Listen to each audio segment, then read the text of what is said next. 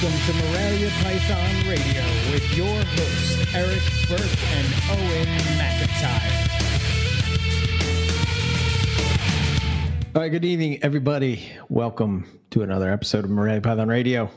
I don't even know what episode. No one knows. It's episode 473.2. I have to be Start date. here. What? 473. Yeah. Oh my God. Never doubt me again. Never. Wow, you got a Carpet Fest and I got a Carpet Fest. I'm doing Northwest. I went for the Southern Carpet Fest. You know, I'm trying to bring them back into the fold because they left us, and it still hurts. Yeah. Well, apparently Bill said that he's about ready to have another one. So. Not all is left. Oh, that was on GTP. GTP Keeper. It's been so long since I said that name. No, why haven't we assimilated them yet into the network? Get on that. Yeah, I know, right? Chop, chop. Just drag them in, knock them over the head, and drag them in. That's how we're going to do it. Just start absorbing you have podcasts. No choice. Yeah. It's called a hostile takeover for a reason. Nobody wants it to happen. So it is just you and me tonight. Yeah. And horrible miscommunications have led to this happening again. So yeah, I don't know. The anniversary show, I guess, will be next week. Next episode. Yeah. No, we can't do next week because we're gonna have to squeeze. Oh, holy crap! We're gonna end up recording twice next week. Yeah, we might have to, but that's cool because then we'll get a break. All right, okay. I'm beginning to see this. Somebody said, I think it was Jason this week, and he's like, "I hate that you guys aren't live anymore. I can't call in and cause a ruckus." So I'm like, "You never did." Wait, Jason Balin said that? Yeah, exactly. I'm like, "You never did." He goes, "Yeah, but the option was always there." I'm like, just in case I want to cause trouble, I can always call this NPR boy. It's like. Right. Sorry, I'm like, we like it this way. It was pretty cool that you would have Jason Balin call in just to razz us. I mean, I do enjoy that. I did enjoy when we had the guest on, and then somebody would call, and it would be like Balin's on, and Howard calls in, or all that other stuff, and then it was the looming threat of my father. So yeah, I miss having that gun pointed at my head at any moment. So yeah. We're gonna try to have to figure that out because for the holiday show because we have one host and 3 guests. That's what we're allowed maximum. Okay, so I mean, we could send him a link. Of course, we'd have to deal with that. Am I going to have to go through a bunch of shit to get him on it just for him to rip me apart? I don't like this. At all. He'll just have to click a link. He will be fine, but. Yeah, behind the scenes will be where it will be. We have to make it seamless for him because he's old. Generation, and he gets confused and angry by technology. Yeah, and college football's not been here, so he's having a weird year. I mean, it's but he has been growing his list of grievances. So yeah. Yeah, I think my dad might come on and air a list of grievances for the line at Hamburg. The problem is I got to stop telling people that you're coming because this has been the 3rd time or something like that where I'm like, oh yeah, Eric's coming. I actually came. No, you weren't in the building. It doesn't count. So I tried. People are like, oh, Eric's coming. I'm like, yeah, and then you're like, I went home. I'm like, well, I look like an asshole. Nobody wants to see me. I'm the gatekeeper to you, so they just want to. They're all chummy with me to get to you. The second I said you're not coming, they're all like, "Get the hell out of here!" Then, so I'm like, "All right." So we're done with you. What? Get out! It's a kid. So, I'll start with that story. Yeah. So I think I sort of said that my dad was getting back into reptiles, which. I guess could be a good thing or a bad thing. Well, we have to discuss his choice of reptiles. I agree with most of them. Some, I think he's shooting pretty low, like fish in a barrel without any water. He's like, I got a Cal King. All right, I accept this. And I got green anoles. You kept Western Diamondbacks, sir. Why did you go that far back? I think, he really loves the Gila monsters, and he always wanted to work with them. And I was like, well, Dad, you're kind of running out of time, bro. You might want to, Dad, you're gonna die. Put that on the list quick. I mean, we all do, but it's just like, thank you, son. It's like, it's like that was a good talk. What a good son you are. I'm blessed to have a son like you, Eric. Damn, dude. So he goes. I miss the and we were talking in our little chat about this today. Mm-hmm. Is that I wonder why it's so difficult to sort of like, how am I trying to say this? Like, like when you're a kid, you're fascinated by something. Right. And that fascination gets lost when you start getting into the hobby. And it's, I don't know. No, I mean, I get it because, like, let's put it this way. The fascination when we all first got into it was this carpet python. Oh, it could be the fuggliest carpet one eye. Like it's beautiful. I love it. Yeah. And then you see another one that's like prettier or bigger or like, dare I say, a morph. Right. And then you jump to that one and dump to that one. And it's hard to keep coming back to that first base that you got to find it interesting. Some people can. Other people, like myself, kind of wander in the woods for a while and then kind of come back and go, oh, yeah, I love these things. Like, these things are awesome. Like, it's a circle. So, every once in a while, you got to come back to it. And I think a lot of the times people who have diverse collections are easier to reconnect with those things, especially if some of the stuff that they have in their diverse collection is, say, a wild type.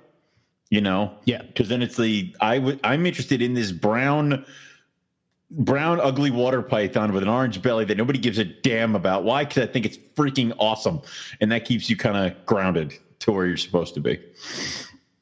Yeah, I wonder. I think my thought is that, like, why is it that an anole will fascinate you when you're a child, and then once you've kept other reptiles, why is it any less fascinating? All right. Well, let's think about it this way. When you were a kid, I do. When when you were a kid and you go to the Philadelphia Zoo, you're like every single cage in that reptile house was like, oh, that thing's amazing. And now that we're older and in herpetoculture, we walk in and I'm like, eyelash viper. Like, can you keep walking? It's like you kind of go through and you're like, seen it, own it, seen it. It's crap. And then you leave, and it's almost like you need to be further impressed. Like, when we went to Crocosaurus Cove and we were at every single thing of glass because this wasn't the normal shit that we see. Even when you go to I went to the Columbus Zoo reptile house and they have Timors and scrubs and all this other stuff. And I'm like, oh my God, these things are awesome. Cause that's not what I would normally see when I went to a zoo. You see the eyelash viper, you see the emerald tree boa, you see the iguana. Cool. That was a fun thing. Next, Yeah, that's why I know. Well, I'll just start with myself. But like, to me, that's why I know that carpet pythons are my thing, because I never get tired of learning about them. I never get it. I can see, like what you're saying, an ugly one. Like, somebody sent me a picture of one that the babies were hatching out in a pile of trash. And I'm just like, oh God, they do themselves no favors with that whole crappets thing. It's like, no, come on, man. Like, and it doesn't matter how popular they are, or I don't care how popular or how unpopular they could be popular as shit and then go down to being completely unpopular and worth like it. They could be $5,000 a baby to $50 a baby. I don't care. So, yeah. So I guess so with him, right? He gets these anoles and he's, he sets up like he doesn't even know what bioactive is. Say it's bioactive. All right, there. But the thing of it is that, and as a keeper, I guess this is where I strive to be. It's like he's not worried about what other people think. Right. He doesn't care, like what the latest trend is. He doesn't care. He hasn't set up an Instagram for every single anole yet. Yeah, right. He just knows that, like, okay, I kept these before. Right. Let me set up this cage, and then let me adjust according to behavior. Right, and we'll see what happens. Right, and so he tweaks it out, and like, he finds fascination just watching them. So he has them set up by like this window in his house, and in the dining room, and sunlight comes in. This nice setup, and the sunlight comes in, and he sees them pop out, and he watches them do the neck thing and all this. And I was like, well, Dad, you could move to Florida and probably see them every day. you can sit on the deck with your coffee, and they'll come walking right up to you, and then you don't have to take care of them. They go away into the backyard. Right. Yeah. So he's this was his so he's had this king snake. To give people an idea, he's had this king snake since the NRABC show was in Philadelphia. Dear God. So it's a 20 years Dear ago. Lord. Yeah, well. Yeah. That's how old this But that's the thing, is, right? like, how many people can say they've had a Cali King for 20 years? The only one I know is my dad. Like, I'm sure there's people out there that have had dude, I can't. I got my first Calis 10 or 11 years ago, and they're all gone. I mean, either they died or I sold them, or this, that, and the other thing is the collection fluctuates, but they're supposed to live to be 15, 20 years old, maybe even more. And here's the crazy thing. He feeds them birds. Where does he get the birds? Every once in a while, he feeds mice and whatnot, but for the most part, he feeds them birds. He feeds them. I think we talked to your dad the one time. Does he grab mice that he finds like running around the yard and throws them in there? Yeah, and like I say to him all the time. I was like, that's wrong. What are you doing? And he's like, what would it do if it escaped? And it was out in the shut yard. Shut up with your sense making. Like it, but you want to sit there and be like, like how many people have ever said to you, I got mice in my kitchen, bring one of your snakes over. And you're like, I'm not feeding your dirty ass kitchen mice to my snakes. And here your father is whacking field mice and chucking them into his Cali King cage. And we're like, on paper, that shouldn't be okay. But all right. Like, 20 years old, man. Yeah, whatever. It's never had a respiratory infection. It's never been sick. It's never been. The last time I saw him down at your place, and he was like, I just wheel the cage outside in the summertime. I'm like, didn't it get too hot? Yeah. I'm like, all right. Like, what he does? He has this, like, so my dad's a real DIY type of guy, right? And like which I don't know where I'm slacking. What the fuck? I'm Mr. Gene. Is that skip a generation or what? Anyway, he built this roof for the tank, right? So he has this tank and he brings it out all summer long. He leaves it just outside, and he has like grapevines that like trellises and grapevines in his backyard. Yes, he lives in Philadelphia, which is crazy. Yeah, I don't know it's weird.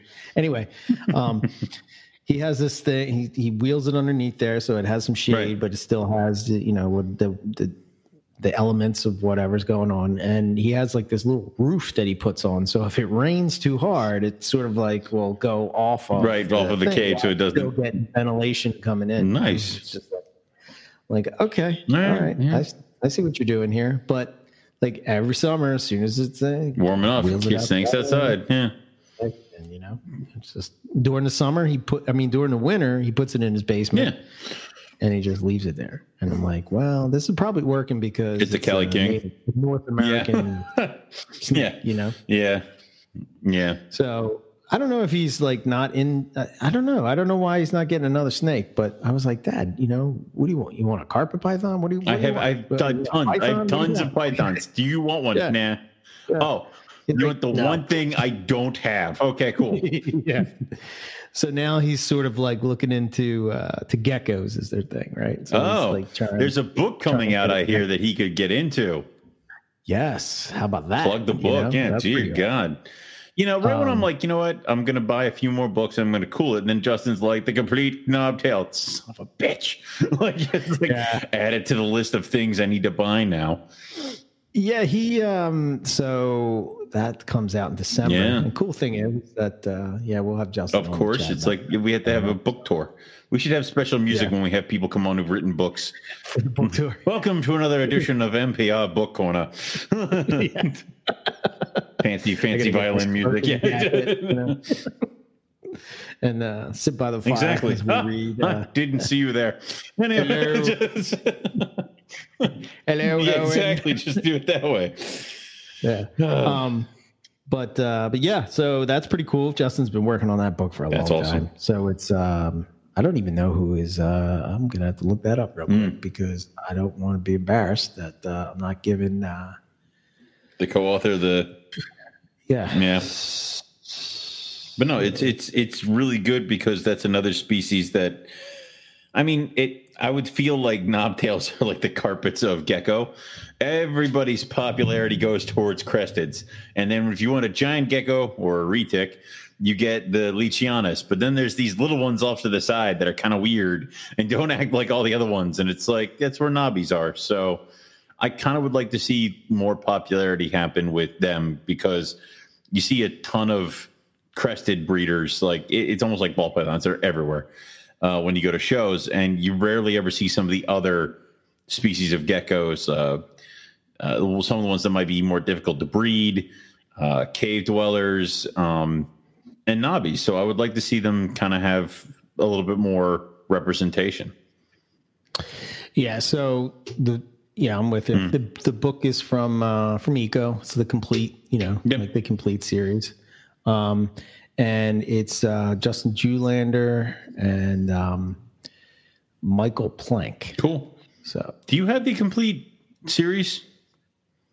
Yeah, all of them. Jesus. Yep. What's wrong with you?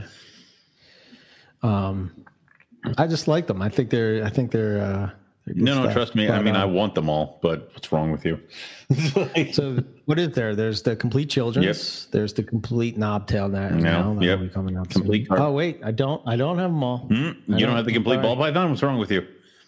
No, I do have that. You don't have the complete subbox? The complete North American box turtle. I didn't know there was. Yeah. It's by Carl Franklin and David Kilpack. All right, I got my cousin the complete subbox. I'm like, read this and learn. I have that one. Yep. Yeah. I will never probably keep subbox in my life, but in case it's right there, just in case. I do have to pick up the more complete boa constrictor. I haven't picked that one up yet, and obviously I have the complete chondro and all that stuff, and the carpet. Yeah, but I have to do that one. But yeah. I mean, we've been talking to Justin about his knobtail book forever. Yeah, no. So I'm glad that it's coming out. I think it's coming out sometime in December. But they are doing pre-orders. Like pre-orders now, which is cool. I think it's December 15th is when it's supposed to be shipping. And somewhere, I think at the beginning of December, Justin's going to come on and we're going to talk all about it. Cool. And, chat about it. Yeah, that'll be fun. Get our knobtail fixed. To me, I don't know. They're just cool geckos. If I ever set up a tank of geckos, it would be them. No other gecko. Yeah. That one or the one we saw in the one I thought was a blackhead stick. Yeah, that one. The spike tail or whatever the hell they are. Those. Yeah. They're gorgeous. Those geckos. I know Rob just punched a wall. God damn it! Why don't you know the name of that? He knows why. I'm just not good with geckos. It doesn't matter. They're all the same. Now I've alienated the entire gecko people who are listening. But, it's the same. Big gecko, little gecko, spiky gecko. What's funny is it's the, let me just make sure, and I'm going to get it right. Yes, I believe that it is the northern spiny-tailed gecko. I don't trust any animal that falls apart deliberately. So it's Strophosaurus ciliaris. Sounds good to me. Yeah. Okay. Right. Whatever. If I fooled you, then we're good. Yeah. I mean, I'm the master of the Latin here. Yeah. Yeah. I barely function in English. So, but yeah, it's that should be really cool. It is cool. It is cool. That's exciting to have out there. And then, I like I told you several times, like getting back into buying up some of the books that I had before college and stuff like that. I'm like, I almost forgot how cool it is to get a reptile book and go through it and page through it. And I mean, I have, I ended up getting the Pythons of the World volume. Was it 3? Yeah. I ended up getting that and going through that. I was like, oh, yeah. Well, you have a new species that's in that book, right? Well, I mean, let's talk about that. So I know we're kind of shifting like crazy. I know everywhere. This is a you and me show. There's no schedule. We don't know what's happening. Yeah. It could be over at any moment. It's just whatever. Anyway, bad enough to be. Yeah, that's and the season. Like it's. So yeah, I went to Hamburg and I was going to meet up with Eric Kohler, who I think around March, before all this stuff kind of went down. It may have been a little bit before, because I had just seen him at the February show, and then I would have seen him again in April at Hamburg. So he got a male Dunn's Python for me from KJ.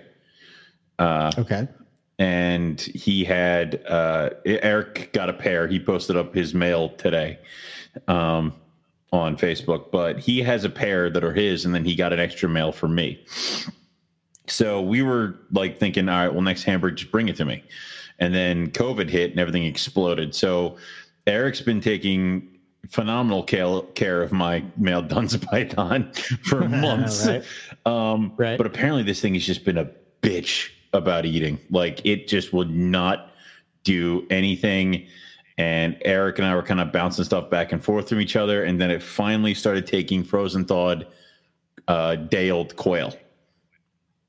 Okay. And I'm like, okay, someplace to start. Like, you know, that's what I don't care what it's eating, and that's a starting point. Like, and that's what everybody was kind of getting on my case about the fish thing that I posted.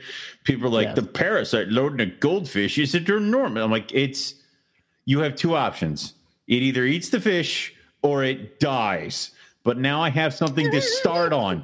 I'm not going to keep it on fish its entire life. So I'm not going to pull out a whole salmon and walk it into my carpet python's cage. This is a place to get started. And then you wean it onto rodents. This or death. Oh my God, I should give it a little bit of panicure or death. Like, whatever. Right. Anyway, so it finally started eating quail, and Eric got it to eat a few times, and it's definitely smaller than his because of the jump start. And also, it still has a bunch of red color on it. It's almost completely red, like a baby Cebu, but you can still see hints of freckles. If you look at Eric's male that he posted up today, it's gray, just straight gray. So you can kind of see where his color is going to start changing on his head and around his mouth, but he has not done that yet, which is amazing, because when I first posted pictures of the babies when I went to go visit KJ, some guy from Europe is like, those aren't Dunn's pythons, they're a mix. I'm like, they're not, they're Dunni. He goes, I've been importing Dunni for years and they've never looked like this. I'm like, how young were you getting them? Like, because like that makes a difference. Yeah, and they look, there's their mother, there's their father. Do you think they're Dunni? He goes, oh, they are. I'm like, bite me. It's like, don't come hard at me and then try to be friends. Go to hell. So, I brought him home with everybody, and I tried feeding my baby Redlie, because I have the clutch of normals, which some of them are still alive. Some of them aren't really feeding. They're being weird, stupid baby Redlie. Mm-hmm. So I had 3 Bredlie refused the live hoppers that I got them. Okay. So I'm like, shit. I'm like, all right, well, I wonder. And I just picked up the hopper and I dropped it in the Dunni's cage and I closed it up. And I'm like, that was a little bit too big for him. I'm like, I open it up and he's got it halfway down his throat. And I'm like, whoop, close really quick. It's like, oh shit. Nice. So I texted Eric immediately. I'm like, he just ate a live hopper. And he's like, that son of a bitch. Like, I tried so many things. I tried so many live. He's like, I hate that thing. I'm like, all right. So it just goes to like the difference between going from one person's facility to another's and feeding with reptiles. Sometimes when they're young, that is enough to trigger them to start eating like crazy. So obviously Eric doesn't keep his stuff that much different from you or I. Right. But driving down in a deli cup and staying in a deli cup all day and going through the temperature fluctuations of being in a big building in the middle of October, and then in my car, and then finally getting tucked into a drawer, in my quarantine. I don't know. Yeah, let's try to break this down. What is it? I can't understand what that would be, because we've seen it both ways this season alone. Yes, right? We've seen. I sent you. I had the red jag. Yep. Right. That eaten. Everything was great. And then she came here and she refused everything and anything except for she ate one pinky with chick down on its head, and then she refused everything until she ate 3 fish. I don't know. And that's the thing. It's the trigger. Something happens. It's like how I'm always around the thing of like, hey, hatch an animal that I want. Don't even try to get a feeding. Just send it to me. And I almost want to stop doing that, because I almost feel like it would be better if you got it rolling. And I mean like rolling before you send it to me, because then it's going to be able to move. I almost feel like it's a reset. It's a clock. It's something that stresses them out so badly that it takes them months to recover from it. In some cases, in other cases, they just feel more comfortable where they end up. I don't know why. I guess, but you would think that shipping. Well, let's put it this way: of any kind is stress. Right. So the baby Dunai, he was born at Ryan Young's. He was shipped to KJ. KJ had him for maybe a day before he sent them all to Eric. Okay. So that's an enormous amount of stress. Enormous amount of stress. The male and female, the other two, started eating immediately. Okay. He didn't. He finally took 2 quail, and then he came to me, where he took a live hopper. Wow. Okay. So I wonder, here's some thoughts, right? I wonder if it has to just do with it's just the wrong prey. I would think that there's something in their head that tells them this is food. And you have to somehow get that. But the problem is that we have such a mass array of things we can offer. That's what I hate, is that too easily do we immediately do it didn't take a mouse, therefore I must now force feed it, which is more stress. Yeah. I would prefer it to eat on its own. I don't give a shit what it's eating. So yeah, you can fix that. You can do it. Dude, I have one of the other things I bought at Hamburg was I bought a captive born and bred blonde hognose, a Madagascar hog. Okay. So now I have 2.2 of those, of the blondes. And is that complete? Like check? Yeah, that's a done deal. Because I want 2 more of the giants and I want 2 more of the speckled. So I want 2.2 of each. Okay. So we're done with the blondes. But he's on geckos. Okay. And the guy I bought him from explained this whole big thing to me. He has produced them numerous years. He told me how he does it. He says that he says he might get 1 or 2 that start on rodents, but primarily they start on house gecko. Is that what they eat in the wild? I would assume because Madagascar, it's got to be that way. So now my adults, I have no problem feeding the mice. Maybe they're eating chameleons. Maybe. So, okay. So I'm like, all right. So he gave me a deli cup full of geckos when I bought the hognose. Okay. And we got home, and these were feeder geckos. So, 4 out of the 5 were alive and hopping, and the one had just expired, I guess, at some point between, the show and everything else. So I laid him down inside the hognose cage. Hognose ate him. So now we have success. He's not eating live geckos. He's eating pre-killed geckos. So I froze all the other ones. So now what I'm going to do is thaw out the gecko, but I'm going to try to thaw out a mouse with the gecko and see if he'll take the mouse. Then we have success. Now he's on this. So it's a good starting point. I can build off this. And if he refuses the mouse, I'll feed him the gecko. And then in a couple of weeks, we'll try again. And if I have to contact this guy and have him bring me geckos at the next Hamburg, fine.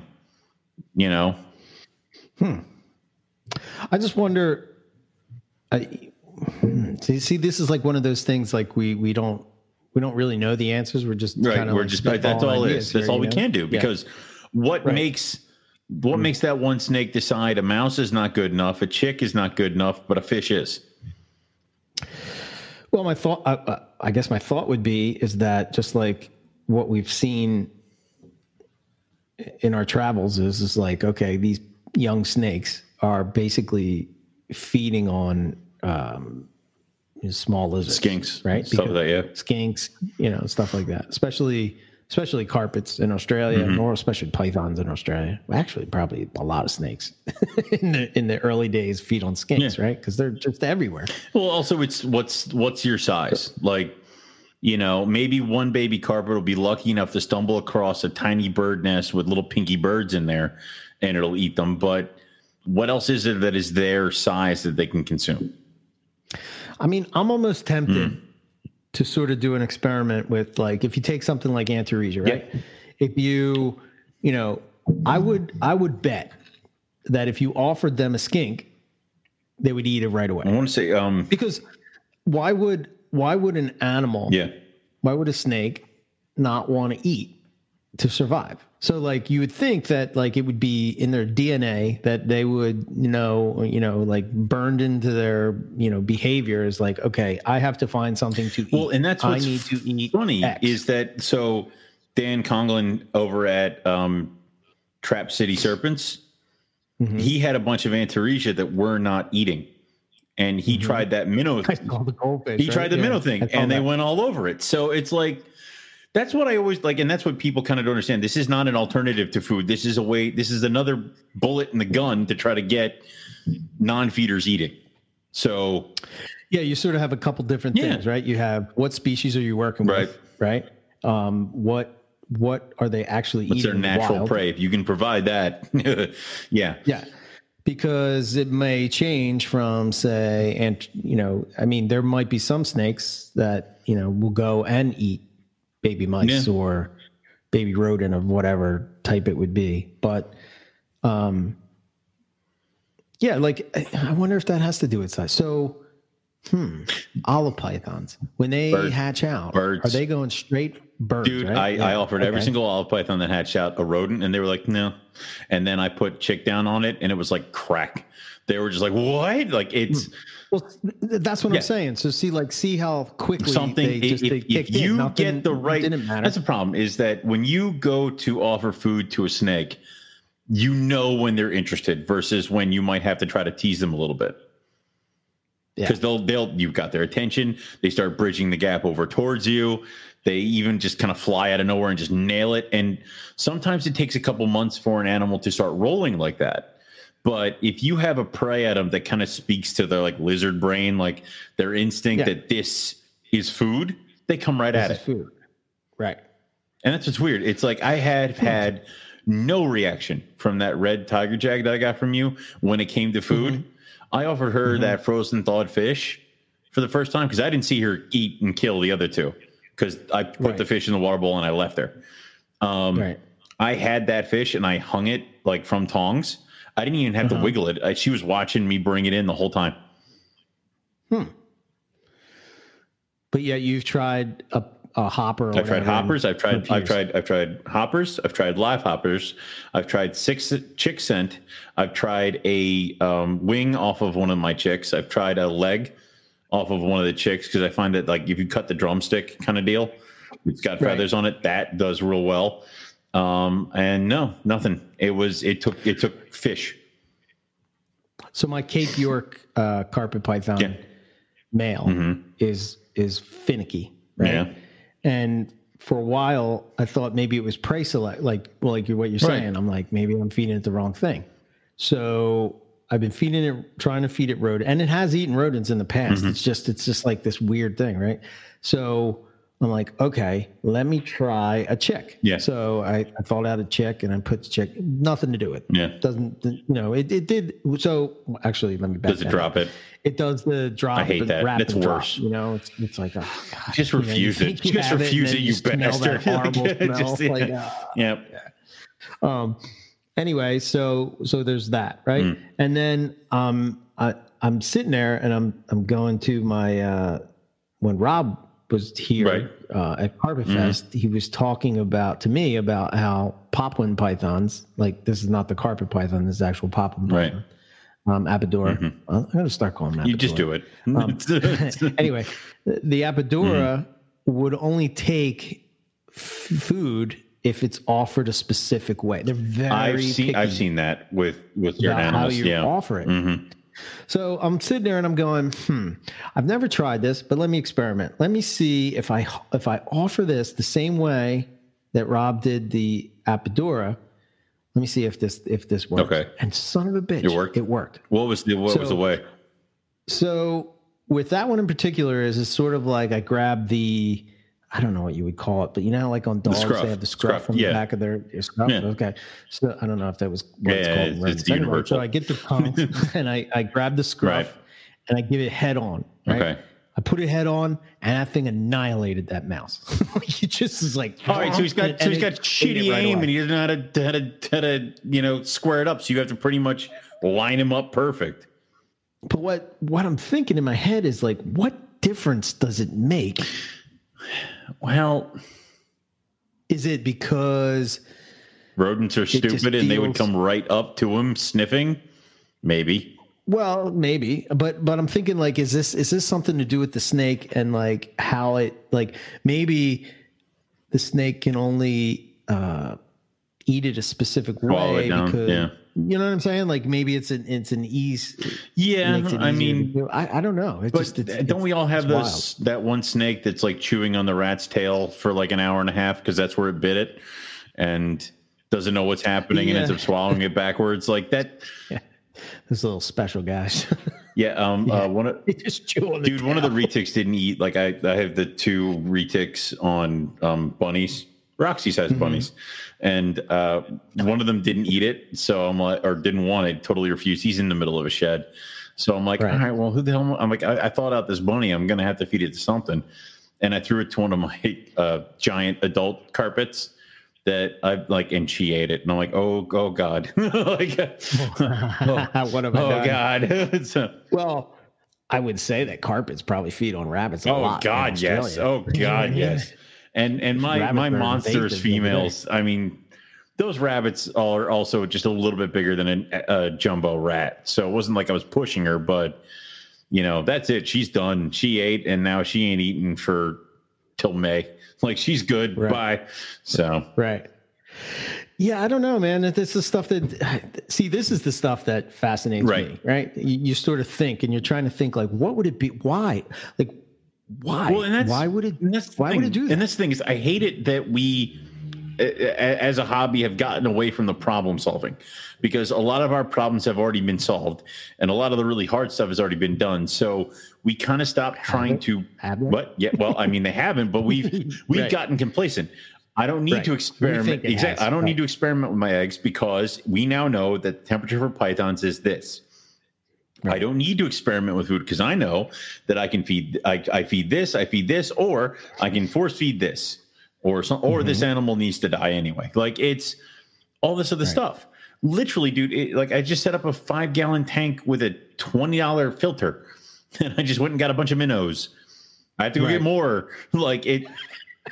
And I was terrified of doing this stuff when the rhinos were hatching because I'm like, fish are gonna suck. Fish are fucking easy. Like, you know what? I'd rather do a tank of fish than a rack of rodents. Like, there's no smell. I feed them maybe once a week. This makes so much more sense. Like it. Right. Yeah. Yeah. I mean, I don't know. It's and then it's something that just popped in my head while you were talking. It was thinking like, when you hatch out a clutch, right? If a clutch hatches out in nature, some of them are going to survive. Oh, those are going to die. That's why there's not. That's why they don't just have one baby. They have multiple because maybe one makes it to adulthood. Right. Yeah. So I would think, is there a percentage of that clutch that's just programmed just like not to eat? I wouldn't say that because I think they're all programmed to go. Well, you know how like you have those. I mean, we've all probably experienced it, right? Mm-hmm. You hatch out a clutch, you set them up, you have them in the same type of enclosure, same type of thing, whatever it is that you keep baby snakes in, right? But it's like the same. They all have a perch, they all have a hide box, they all have a water bowl, whatever the case would be, right? And then you go to feed some, and you'll get a percentage that'll just take. Now let's just say, for sake of argument, that we're not dealing with not the prey that they would eat. Right. Okay. Right. Mice, fuzzies, something like that. Yeah. Right. So they all take right. it. I mean, they all are turned on to try to eat whatever you're offering them. Right. So and then you get to that one where it's like they don't even tongue flick. Right. They like hide their head. They go the other way. They run. I would say that maybe some are more outgoing than others, and they're going to be the ones that are going to survive or have a better chance of survival. But I would say that each one is wired to be a snake once it hatches, but maybe some just don't turn it on when they're supposed to. And yeah, that's a weakness, because it is going to be survival of the fittest, and it's the fittest to survive. Not like the physically fit. It's fittest to survive. So if you don't eat, you die. That done deal. That's nature. Nature sucks. But even the one that eats a shit ton could end up dead if he goes to the wrong place looking for food because he's hungry all the time, or doesn't hide when he's supposed to, or stands out because he's brightly colored. Like that. For all you know, the one that was. I understand what you're getting at, though. Yeah, like maybe Mother Nature has it geared to where, a certain percentage of that clutch is just going to be food for something else. Well, and that's they will be. I mean, a bird, or whether it's they will be, and that's it. The problem is that you can't peg which one it's going to be that survives all the way to adulthood. It could be that slow starter, because the slow starter hit a lot. That's true. And then all of a sudden, when it starts picking up, all its brothers and sisters, because they ran out all gung ho, got eaten. So maybe it's the opposite. Exactly. So. You don't. Yeah, that's a good point. You don't know. Right. And you can't really speculate. And we're also, you can't look too far into it, because like you always say, these are snakes in a box in a room in Pennsylvania when they're native to the jungles of Australia. Like I cannot really say what they would do. Plus, at this point, how many generations removed are we from their wild counterparts? The closest ones I have to the wild are the Brisbanes. Well, yeah, true. Yeah. Well, no, and I guess the Dunai now, right? Right. Yeah. I don't know. I don't know. That's the kind of shit that fascinates me. Well, but like, cool. And this is the thing. Like, when you have discussions like this, it's sort of like what I was thinking, and just by you saying what you said, it's like making me think like, well, what I just said was stupid. No, it's a different perspective, and it's all fuel to the fire, because what you say might get me to say something, which gets us both now to a different level of understanding this whole thing, or to a different perspective. So it's fine. Right. There are no, stupid things. And that's one of the things I hate most about Facebook is there's no stupid shit. It's all fuel to the fire. It's all part of the discussion. And smacking somebody down because they said something that maybe was a little off, not dead bullseye, you're a dick. Like, it's and you just ruined the discussion. So, more than anything, I think that's what I miss from the forums, right? Like, to me, you could probably recreate. It has nothing to do with going to an actual a forum, if you will, or a website or whatever, something besides Facebook or whatever you want to say, right? But like, to me, like when you would go there, that's the kind of discussions that would happen. Where it's like somehow that the groups that I'm on, that's not happening on Facebook that I see. It almost seems, which sort of drove me away from Facebook. I mean, you look at not to throw stones at it, but like Carpet Python discussion page. Yeah. How often are people actually discussing something like that? No, it's a lot more of the, I just bought this, please help me how to take care of it.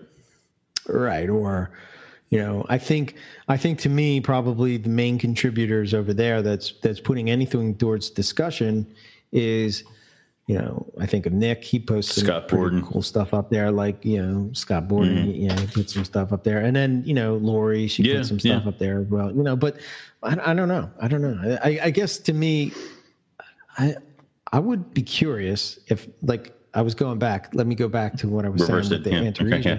So if I had the Antaresia, I'm very tempted to sort of like, and I know this has been said, like, you can't do this and blah, blah, blah, blah, blah.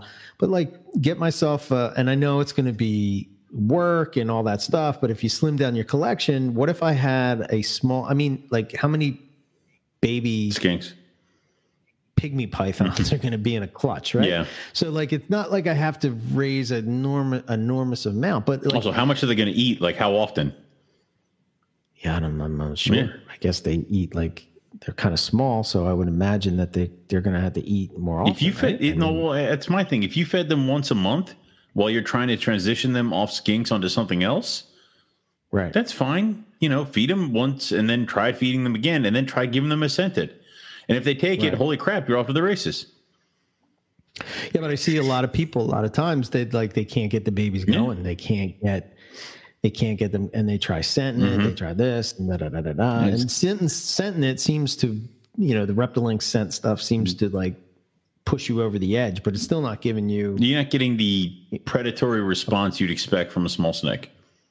Right. I mean, but I would be curious to see for myself the response, the difference in the response, just if it was a one-time thing, just the difference in the response to see, if I put a skink in this pygmy python, pygmy python cage, is it going to just like, that's food? Yeah. I mean, we could stick a blue tongue skink in a blender and, smear that all over a pinky, but it's really not going to work.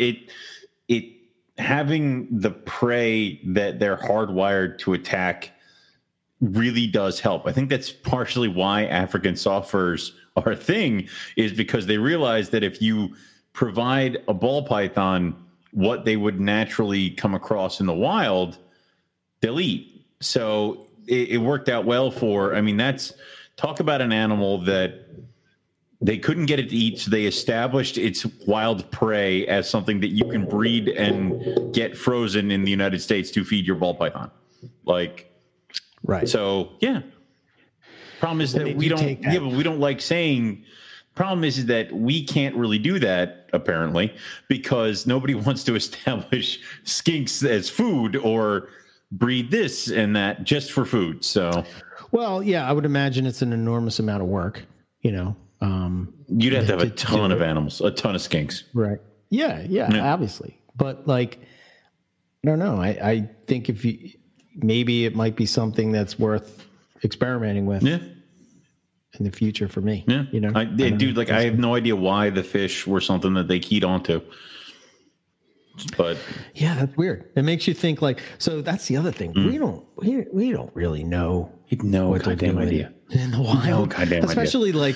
It was one thing. I said this a couple of shows ago, but when we were down there in Texas with Justin and we were talking to him, it was funny, right? I don't know if we said this in the thing, but my favorite part of that trip is when we were talking about gammon range carpet pythons and we were driving during the day and we were driving down, what road was that? It was a famous road too. We drove down the road and then we turned. Okay, good. Anyway, we drove down the road. Yeah. And then we turned around and then we were driving back. But when we were driving back, we pulled over and we stopped there for a while. And, we were all having a talk. Where we found the coach whips right before we left, that road. Is that the road? Yeah. I think that's the road. Oh, okay. Right. I'm going with it because I don't know. Okay. So, okay. Anyway, I've always approached keeping baby snakes, baby carpets, and not feeding them through. Right, treating them like the adults. Yeah. Treating them like the adults, not feeding them through the cold time when it's cooling down. And he said to me hey, well, how do you know what the babies are doing? Exactly. And I was like, I guess that's why you're the doctor. This is why you wrote the books and I'm just the idiot with the radio show. Yeah. It makes sense because we talked about that when we were in the NT looking for Owen pellets. It's like, it's hot as balls. Well, not where they are. They crawl into the rock crevices and chill. It makes so much sense that you have no idea where these things go to winter or get away from the heat or the rain or something like that. And for all you know, they find a nice rock crevice inside these giant ass boulders that still get direct sunlight and warm up to 80 something degrees during winter. Yeah, it could be. Yeah.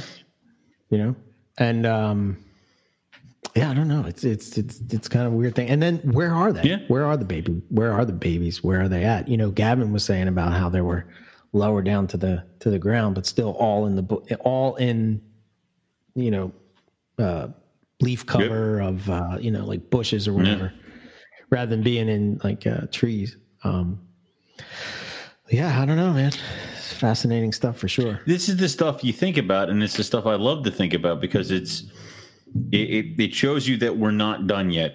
You know, we can sit there and say, yes, we can reproduce them, and then we can raise them up, and we can breed them again, and they can be happy and healthy carpet pythons. But then it's like I think I posted up those pictures, and Nick is like, in all my years, I have never tried minnows. I'm like, all right. Like, he's like, I have 80 something non-feeders. I'm going to go get a bag of fish. I'm like, okay, like, awesome. If he gets 2 or 3 of his shit to eat, why not?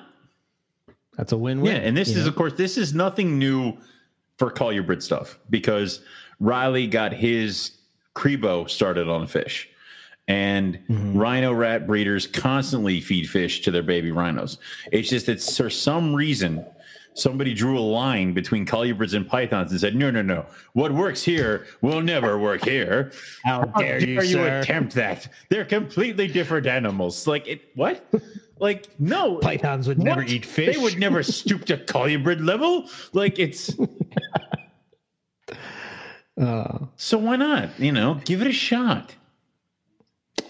Yeah, man, it works. So, you know, whatever, dude. I'm happy. Shit, are you kidding me? Like when I feed on Sunday, I don't have to I have to thaw out 2 fish. Yes, like I don't care. Yes.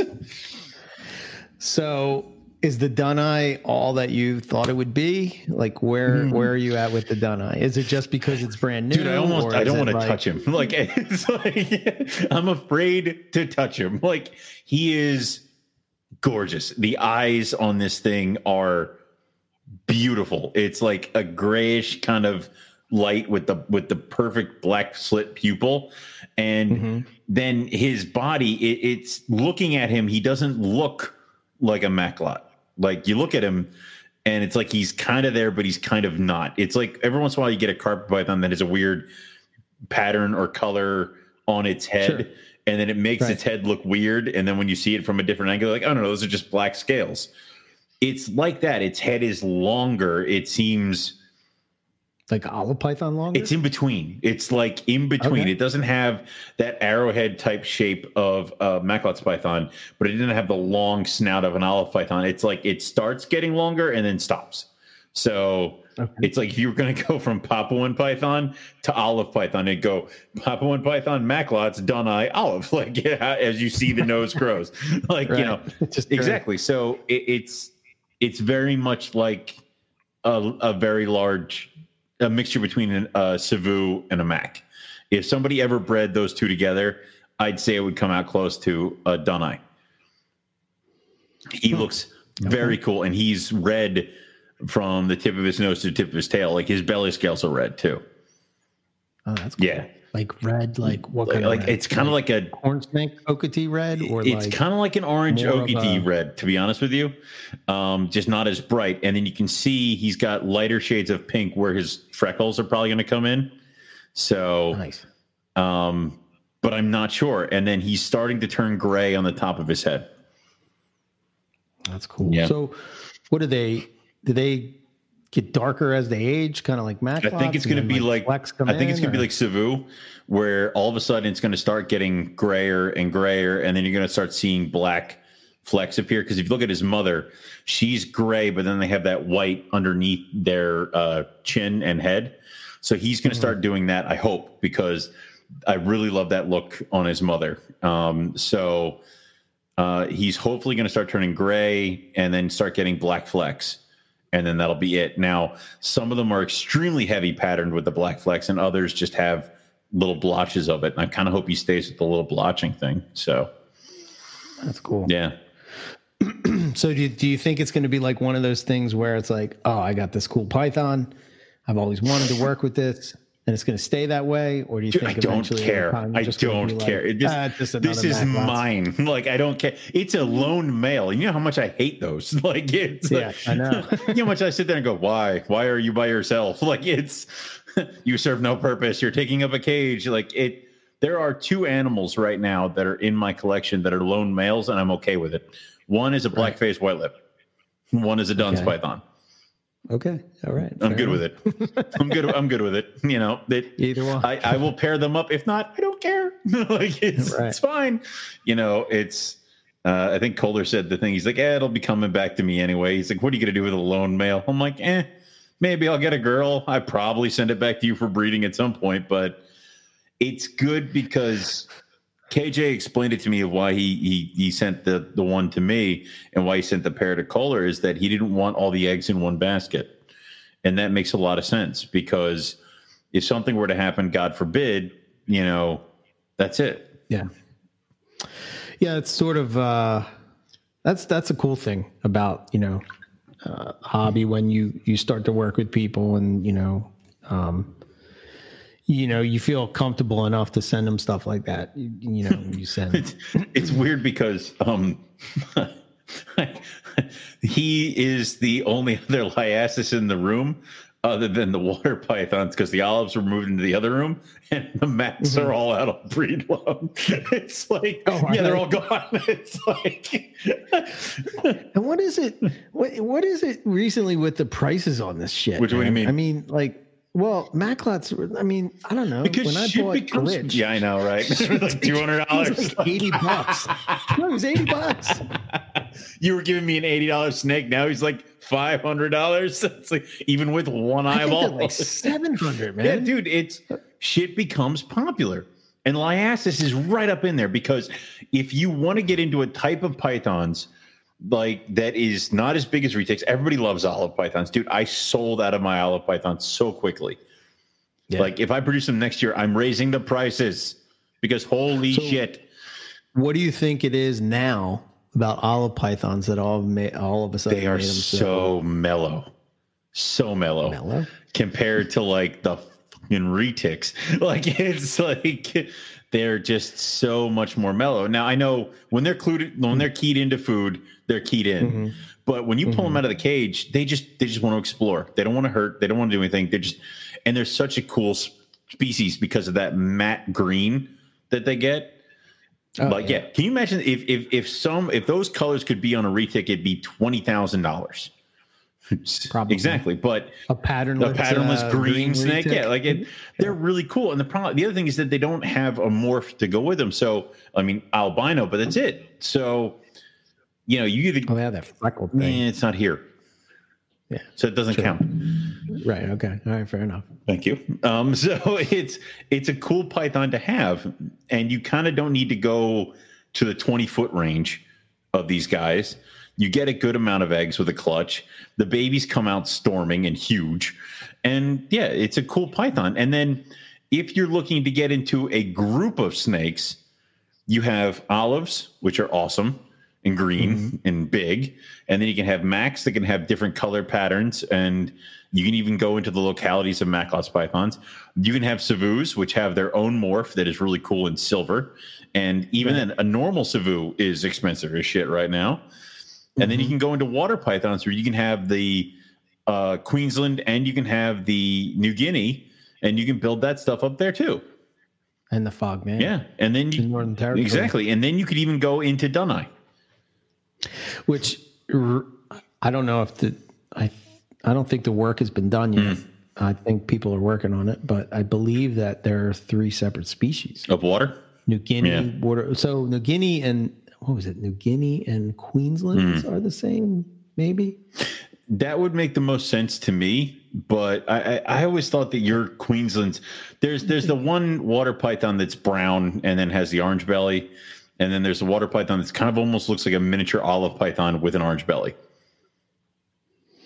Like it's greenish. Yeah, I don't know. I'm not too familiar with the New Guinea ones as much as far as looks and stuff, but like I think both the Australian ones are the brown with the yellow bellies. But whatever. I don't know. When we saw, that was massive. No, dude, that is, you can't gauge anything off of that Goliath creature. Like that's just the point. Yeah. Like we have this preconceived notion of how things should be in captivity. And I guess to a certain extent it's captivity, right? I guess. But like when you actually start to see, like, I would never in a million years. You broke that animal if you fed it that much. But then there's the thing of like, okay, but it got that big, but it may never breed. It probably only got that big because it's the only water python in that area eating nothing but possum. And it may never reproduce because it may never find a female big enough. Oh yeah, dude, whatever. Bats. Well, the problem is that everything else, you're like, oh, it's eating bats. Yes, the bats are the size of dogs. Like it's right. Yeah, I mean, everything in here is huge. Like it's right. So but it may not be a good breeder, especially if it was a male.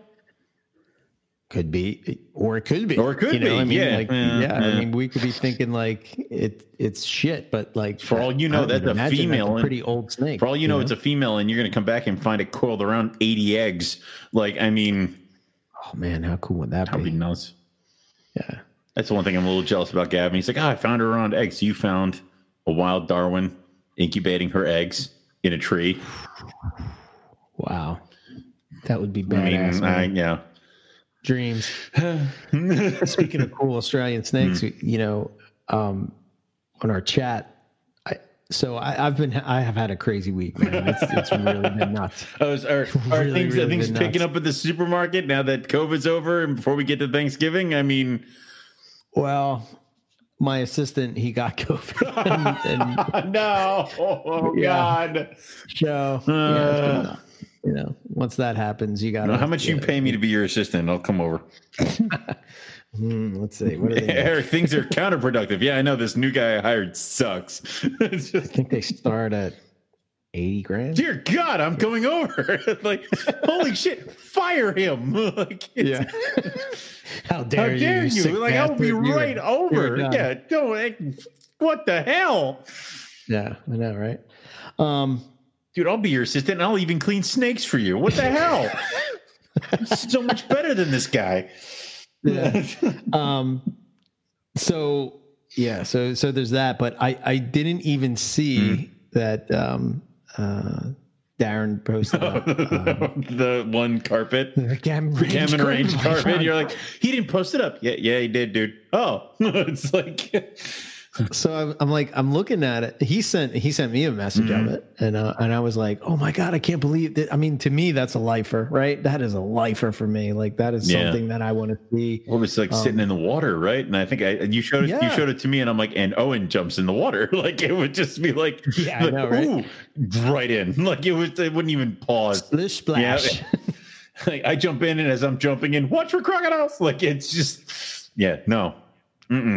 So and immediately I thought of the picture of, and I can't remember. I'm not sure if it was a bredli or if it was a Darwin. I want to say it was a bredli that was sitting in the water. Yeah, and I guess like a bird came up to drink some water, and like the snake just bounces out of the shoots out of the water, and they got it on a trail cam, which is pretty badass. That they got it, and I'm thinking like, wow, I wonder when it's hot like that, do they go to these watering holes? Knowing to hunt there. I've seen African rocks do it. Yeah. They'll wait for the gazelles and stuff. Hey man, you know where the prey is going to be. So, be there, It's like out of this entire river, why are all the Nile crocodiles in this one area where the wildebeest cross? Because they know that's where they cross. Like that's right. They know to be there.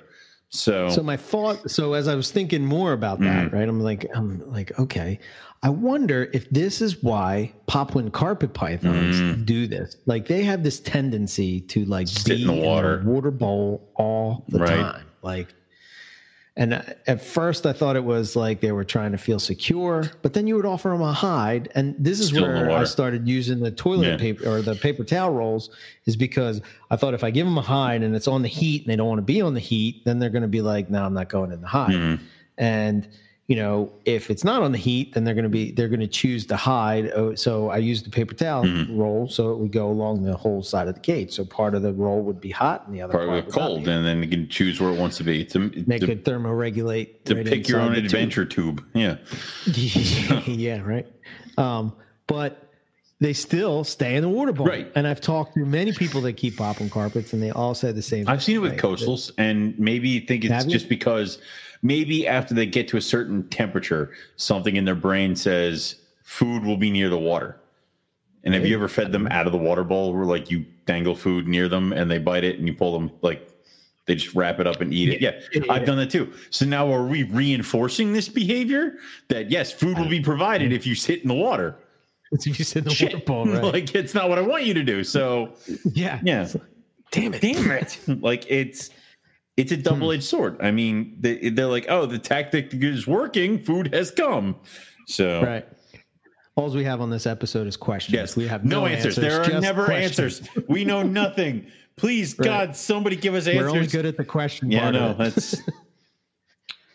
But that would be a lifer, man. I would love to see one of those carpet pythons, man. I'd love to see a carpet python. I want to go back to Australia. No, man. You and me both. I want to go back. I want to go herping. Like, dude, I'm sitting at my desk getting screamed at by somebody today, and I'm like, why am I not in the middle of a jungle looking for snakes? Like, I know, man. What fresh hell is this? Like, and choose your own Eric Burke fate. I choose the wrong fate. I should have been been a poor snake researcher. Just wandering around the jungle looking for snakes, happy as a clam with no money. Yeah, right. I'd be fine with it. Yeah. But speaking of that, Lucas, got which was pretty cool. That was cool. He sent me a message, and he was trying to get that job. Yeah, that graduate thing. Yeah, and he got the guy heard him on the show, and he was impressed, and I was like, wow. Yeah, I mean, cool. First off, if you're a herpetologist and you're listening to the show, and you could offer me a position. I don't understand why that has never happened yet. I mean, if you also, it's like, wait I'm like, this is some bullshit. Like, yeah, if you're a herpetologist and you need me, you can have me. I can easily be bought. It's also, if you work in a zoo, totally cool with that too. Like, come on, people, help me out here. Also, if anybody has button quail that they can send me that's dead, let me know. I need those. Well, yeah. Okay. You need them for the no, maybe. I don't know yet, because I went online and I bought quail, like extra small. No. That is a large animal. Like that, maybe my yearlings could take that thing, but that's not an extra small quail. I'm a little disappointed. I got fooled with that too. Yeah. Like I want button quail. I want the size of a hopper, not the size of an adult mouse. Like, no, too big. So that's all right. I got shit that'll eat it, but yeah, you can never have. Come on, quail. Especially with colubrids. Yeah, but that's cool. So yeah, Dunn's python. Man. That's pretty wild that you now have a Dunn's python. All these years we're talking about. It's just weird. It's like you sit there and you're like rough scale, and then it's here, and then you're like Dunn python, and then now it's here. So now I just got to start like throwing Owen Pelly python into the ether, and then eventually it'll get here. So I hope that'll be the next one. It's just Owen Pelly python. We can dream. So it's weird, and it's. People have these things in their heads when they are into snakes of like their white whales or the next ones that they're going to get. And then when you get it, you kind of have a decision now, keep going or be satisfied where you're at. And I feel like I'm going to be satisfied where I'm at for a little bit, but I don't think I can ever stop. I think I'm going to keep going to the next one and keep going to the next one. So I don't know. Well, it's part of the thrill of the chase, right? The thrill of the hunt, thrill of the whatever you want to call. Like, well, it's also just the thrill of the animal. I mean, well, you always want what you don't have, right? And it's me, and I love the stories behind the animals too. Yeah. So this thing has come full circle. So this went from a Dunai that I found online because I thought it was a Macklot's python. and me telling KJ about it, or no, sorry, me talking about it on air, KJ hearing it, because this is when we used to do it live, him contacting the people, having them re-sex it, finding out it was a female and getting it, her arriving with mouth rot and sick at his house, fixing her, and then sending her to Ryan for her to breed. And then that's where my boy came from. That's a crazy story. It is. I wonder. Because then how many points could things have gone wrong? Like, I could have bought her, and then she would have ended up here. Right.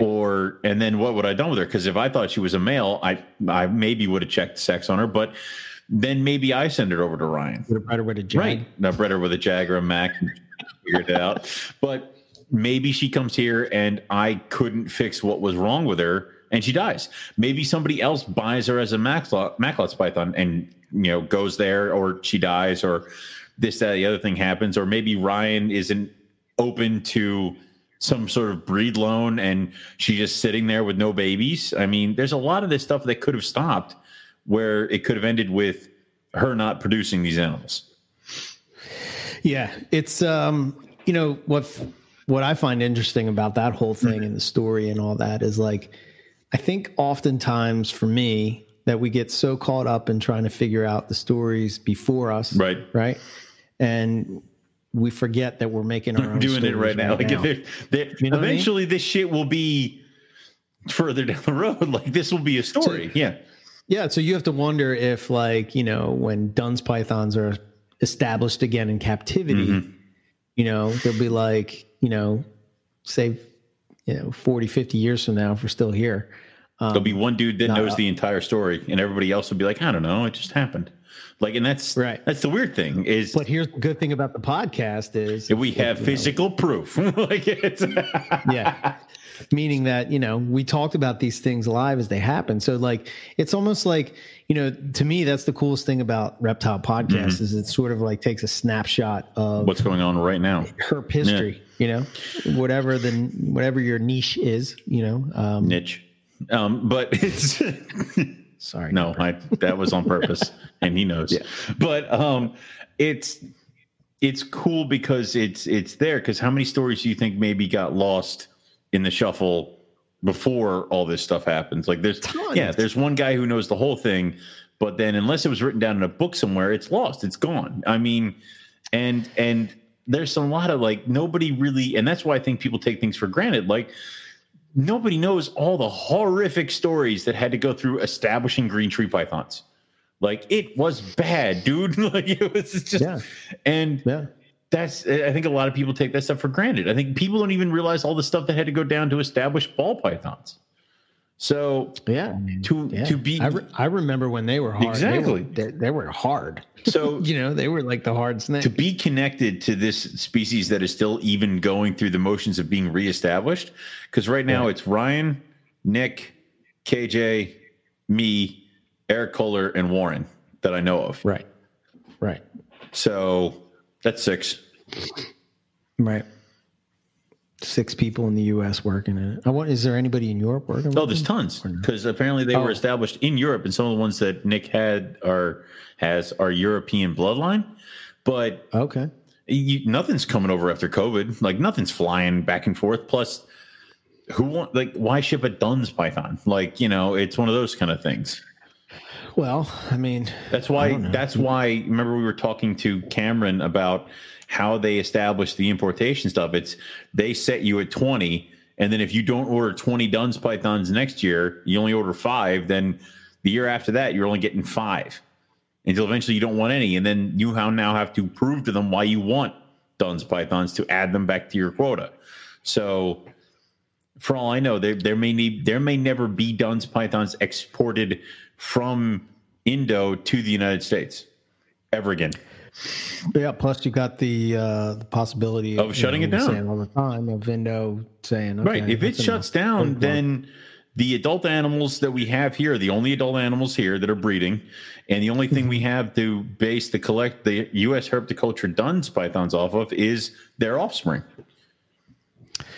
Yeah, I think this is where always that debate comes in. It's like, somebody before us had taken the time to do the work to either establish them or breed them or figure them out, right? Get them into captivity, so that you're not taking stuff out of the wild. And,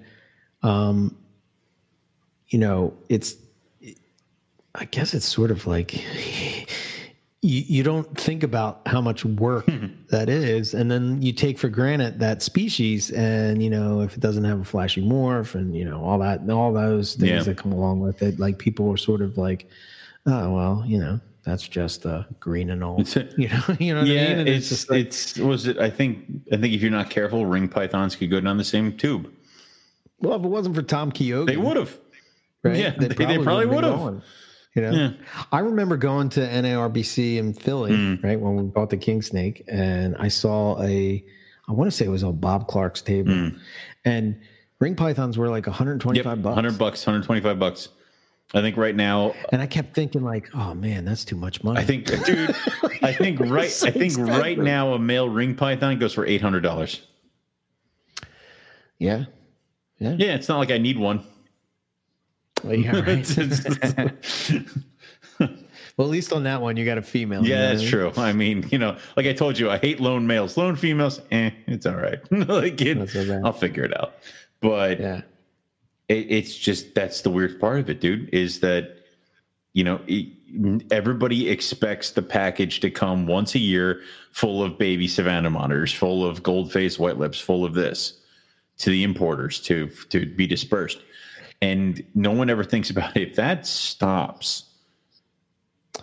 Yeah. So like, do we have a responsibility as this generation of herpers to sort of continue what the people that have laid the foundation for us? I think if you are a major morph breeder, you can stand to have a few cages open for maybe a rarer species that you're interested in to try to breed. Because you might get lucky, and that's freaking awesome. I think it is our responsibility as herpers that if you're not going to chase a morph game, or if you're not going to do something else, even if you are, to try to establish something in U.S. captivity so that maybe we don't need to plunder the wild like we keep doing. Yeah. And I mean, I don't know. And to be honest, it's worth it. I mean, dude, mixing morphs is fun, and seeing the colors and going this, that, and the other thing. You know what's more fun? Trying to figure out a puzzling species and then getting the locks. Holy shit. Then you get eggs. Oh my fucking God. Feeling, then you get babies. Right. Dude. Yeah. That's why the rough scales, that's why that was such a gut punch for me. Cause it's like, I was this fucking close. Like it was, and these aren't even a never been produced species, but it's new to me. And what really kills me is I want Crebos. I want the Crebo eggs because their eggs were so cool because they were rough and they felt like sandpaper. And right. I am dying to do that again. I want them more than anything else in the collection. Carpets breed, cool. Right. That's awesome. That's fun. Seen it a million times. I want this stuff that I have not produced to produce. Right. Like, give me pictures of the olive pythons, like eggs in my hands. I'm like, oh my God, there it is. Like, I did it. Yeah, the baby. Finally. Yeah, exactly. Like that. Yeah, I think it's not even so much if you have morphs and you have to keep a species. To me, I think my thought is that just keep what you like, man. Like really, really think about what do you really, really, really like. But there's in every single if you keep one species, right. What would it be? Why would you keep that? And don't worry about, I think what happens is it happens all the time. And like people get caught up in the, a dun python is this much, a maclot is this much, a ring python is this much. And it's like, oh, well, I guess in order to be cool or be part of the crowd, it's been thousands and thousands of dollars. Yeah. Right. So meanwhile, you have these other people that are just sitting on the sidelines, just sort of doing what they love. Who cares about what it's worth, or who cares about what this or whatever? It doesn't matter. KJ could have been that Duns python's worth $50. I'm like, here is $50. Like it would have just been like, I'm going to give you 100 because that's what I would like. I would like a pair, please. Like it would just be like, it's. Right. I don't care, dude. But I came home with a Duns Duns python and a Madagascar hognose. Like, yeah, that's kind of wild. And that's just the way it is. It's like nobody gives a shit about a Madagascar hognose, apparently, because it can't wear a top hat. Because it's not. It's a fast moving. It's more like a false water cobra, which I saw them at Hamburg. Somebody had a clutch and he had babies there. Right. I was this close. Really? He was talking to somebody else about other stuff. If he had started talking to me, I would have come home with a pair because I wanted them so badly. Because it's like you're slowly getting to cobra status. That's the step, man. Yeah, when you go from Madagascar hog, the next step is false water cobra. After that, it's a cobra. Like there's nothing else in between. Yeah. But God, I wanted those. They were beautiful, and I will have them at some point. I need a bigger pouch. The dental plan just has to go forward a bit. That's it. Yeah, that's all it has to do. Just a little bit more, like a couple more slots. It's and a little bit more potent of a venom. It's like that's, but it's those two things aren't they pretty hot? I don't know. I think false. I think they're pretty hot. I think it's one of those things that if you have a bad reaction, you have a bad reaction. But I think that would happen with hognose venom. No. Believe me, trust me, I'm totally fine. Right, Rob? Yeah. Rob says no. I'm not trying to. No. Rob says yes. Rob says I'm totally fine. He's typing furiously right now. You moron! It's like I'm done with these NPR guys. I've had enough.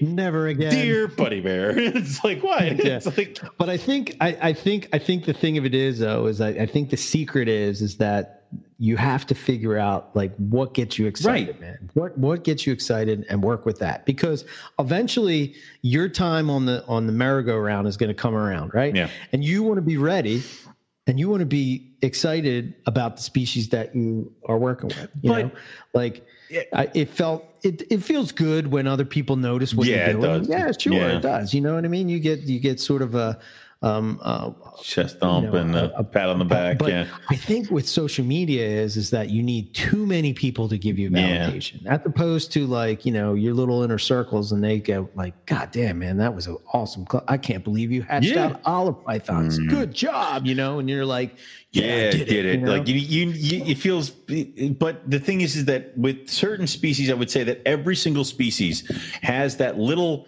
rare cousin species or rare locality that I think is something we should all, like, if you're into ball pythons, have a cage, have 2 Angolans. Who gives a shit? Like, it's like that. Add that to the mix, increase that so that maybe some of these rarer species become less rare and we can hold on to them. Because, if you're the only guy with like a pair of these, that's cool. But what happens if your facility's struck by lightning? Like, anybody talk about that? No? All right. Like, well, maybe the thought is that the hobby has to go to sort of, so like we started out with the species thing of it, then it sort of went into the morphs, and like we figured out like how to breed them efficiently. You think we're going to go back? How to keep them efficiently and whatnot.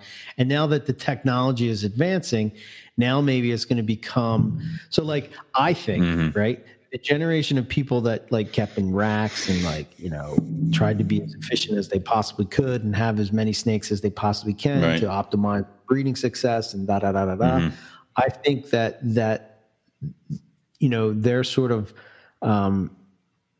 they're not worrying about like, how do I advance the husbandry of this necessarily? I've got it. It's figured out. Yeah. To make it more efficient. You know what I mean? So like now that the technology has advanced, now you have more people that are sort of trying to look at it and say, okay, well, I have to feed this X. Yeah. That really doesn't bother me. Whereas like maybe years ago, if you would have said to somebody, oh, well, you have to feed them, if you want a Madagascar hognose, you're going to have to feed them geckos, dude, like that. But that's what happens. Like, and they don't want to be bothered with it. Exactly. The new generation doesn't really care about. Well, that's the thing. It's like, I even went through that. What's it eating? This. I'm not dealing with that. Correct. Exactly. And that happens constantly. I didn't want to do live because I didn't want to deal with live. Like, I don't care. I don't care. Like, I will figure it out. And it's not that hard. Because to be honest with you, like, let's say when I have to get fuzzies, I either have to go to my guy who does the rodents and pay like $14 for a bunch of fuzzies, but then I have to haul my ass all over to his farm, and there's no sense going there unless I'm putting in a big rodent order. Or I can go to one of the small pet shops that'll actually sell live, because a lot of the major pet shops do not sell live rodents as food. Right. But like the minnows, it's at Petco, it's at PetSmart, it's at the small little shop, and guess what? They're all the same damn price. So it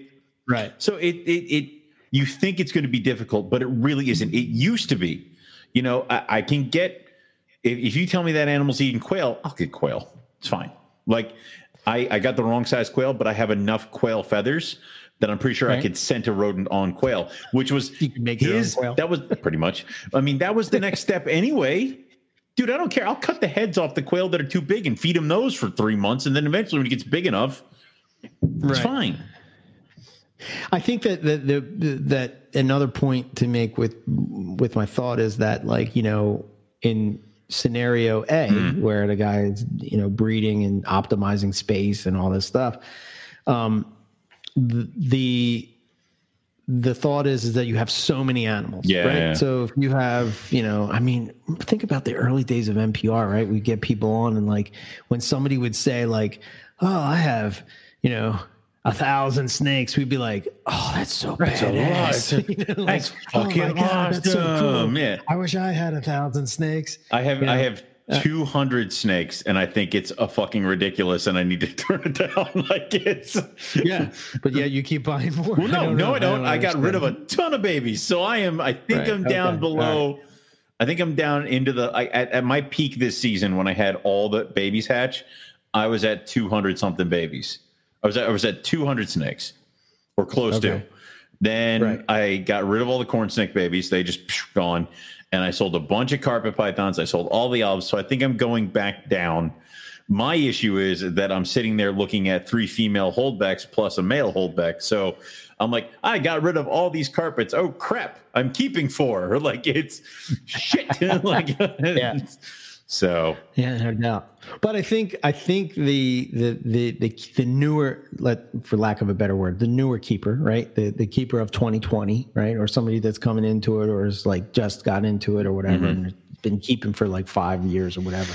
I think their idea is like, okay, I'm keeping less. I'm keeping them better. I'm trying to keep them more like nature, which would mean that possibly their mindset is that they're not necessarily worried about feeding it a lizard, or feeding it a bird, or feeding it, you know, they're not in the thing where it's like, well, if I'm going to buy, and again, from a breeder aspect, right? If you're buying rodents and you're buying them in bulk, you want to be able to buy, like, okay, I want to buy, you know, 1,000 mice, right? And I don't want to be, you know, oh, I need 500 mice, I need 200 chicks. But that's the other thing, is that I think at one point when I was coming up, Rodent Pro just had rodents.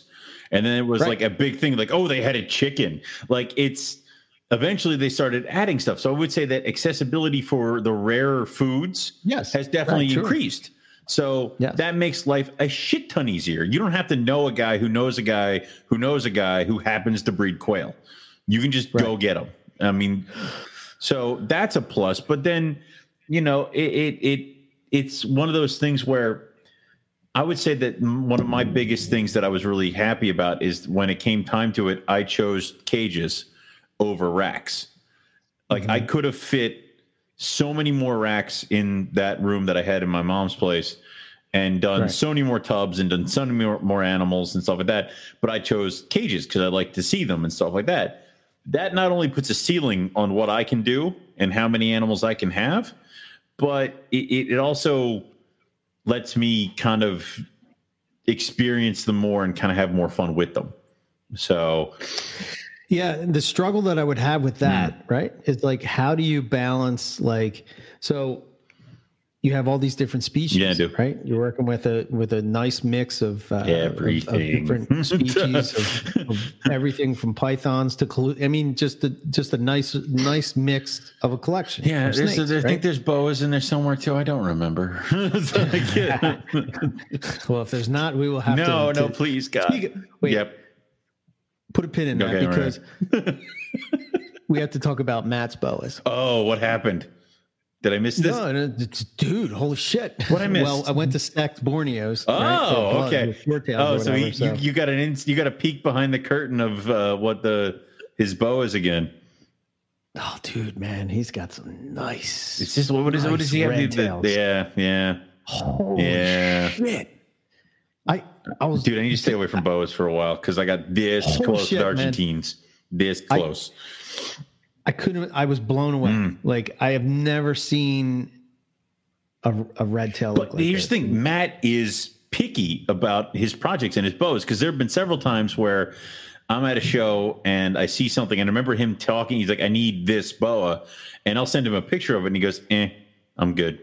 Like, yeah, but that's good. Like that, but that's the point of it too.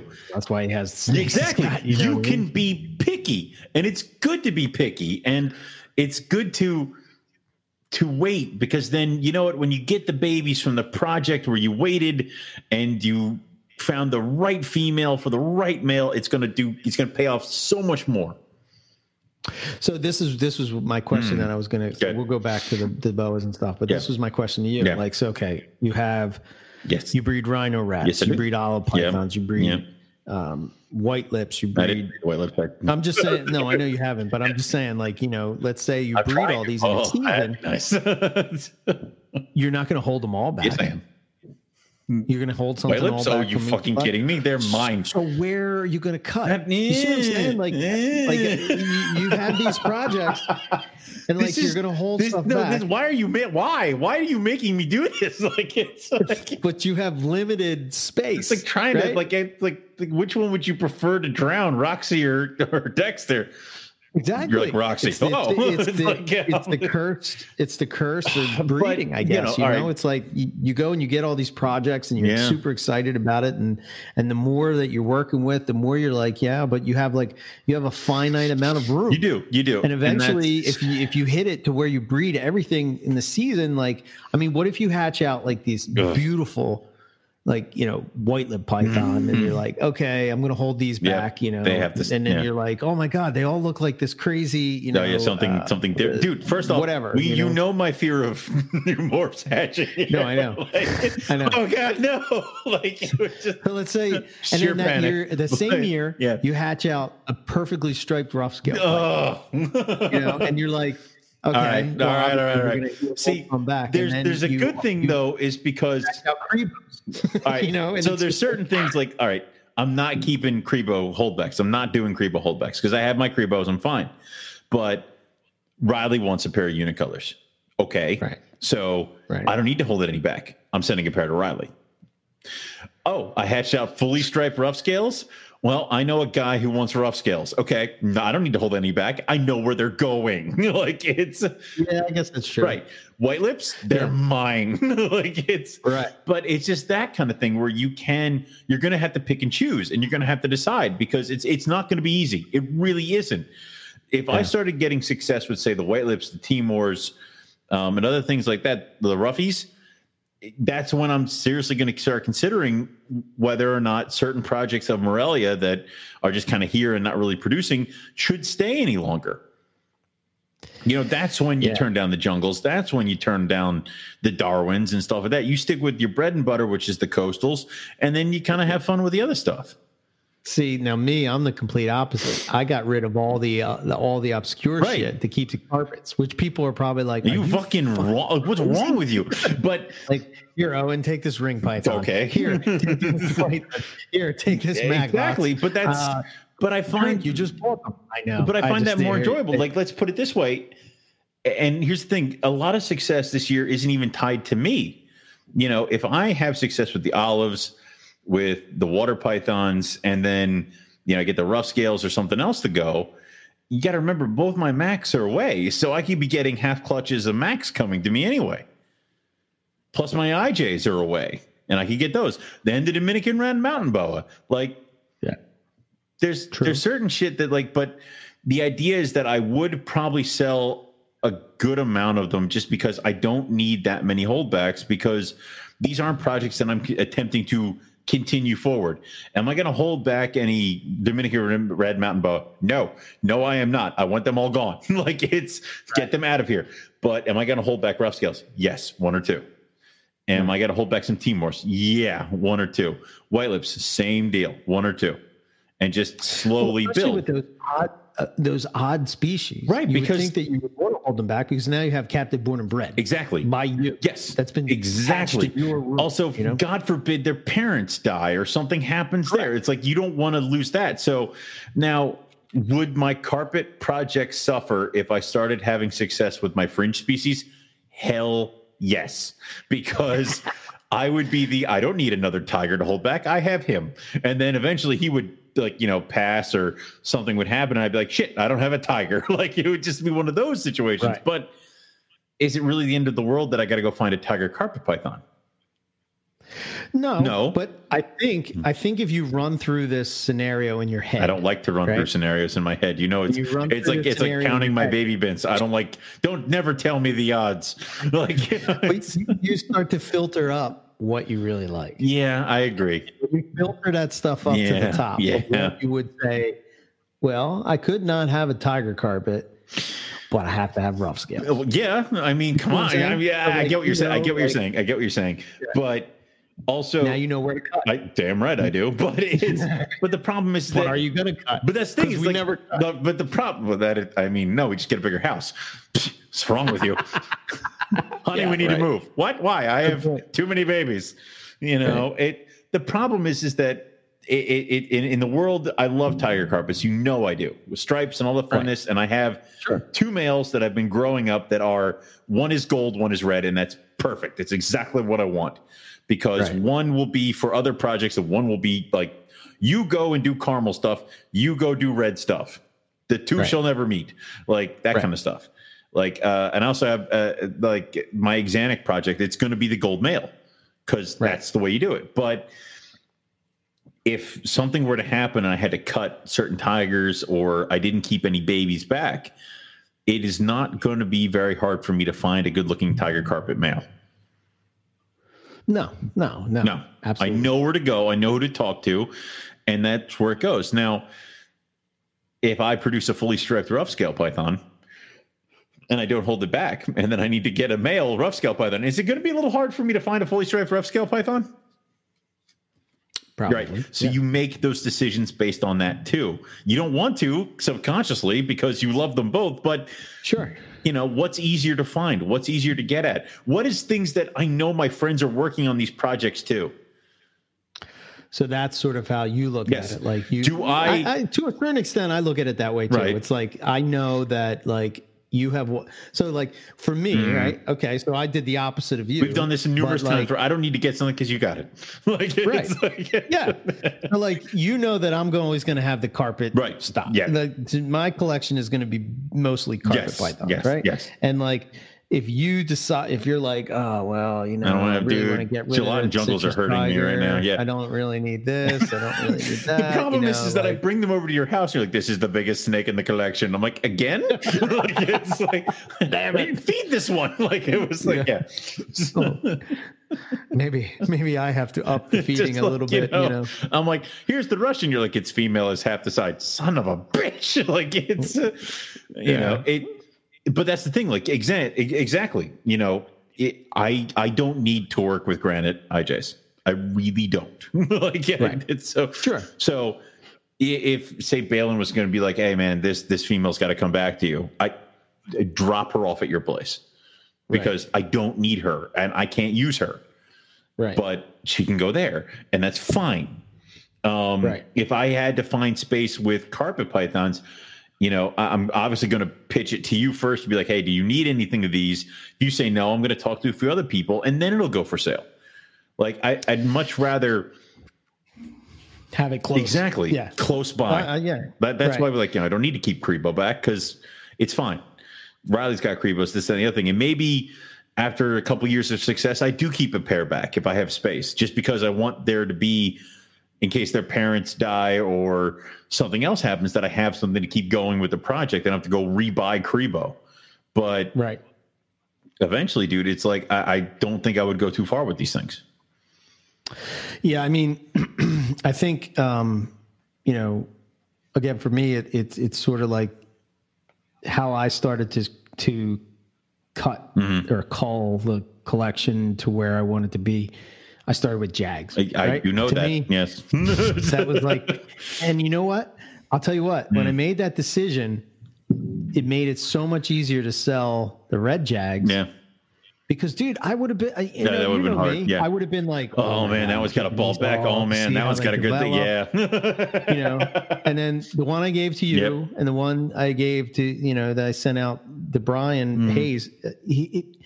Dude, they're the nicest ones. Yeah, they're going to be a phenomenal animal. Dude, that's what half the people were like, oh man, it's easy eating fish. The other half were like, that thing's fucking amazing. I'm like, yeah, all right.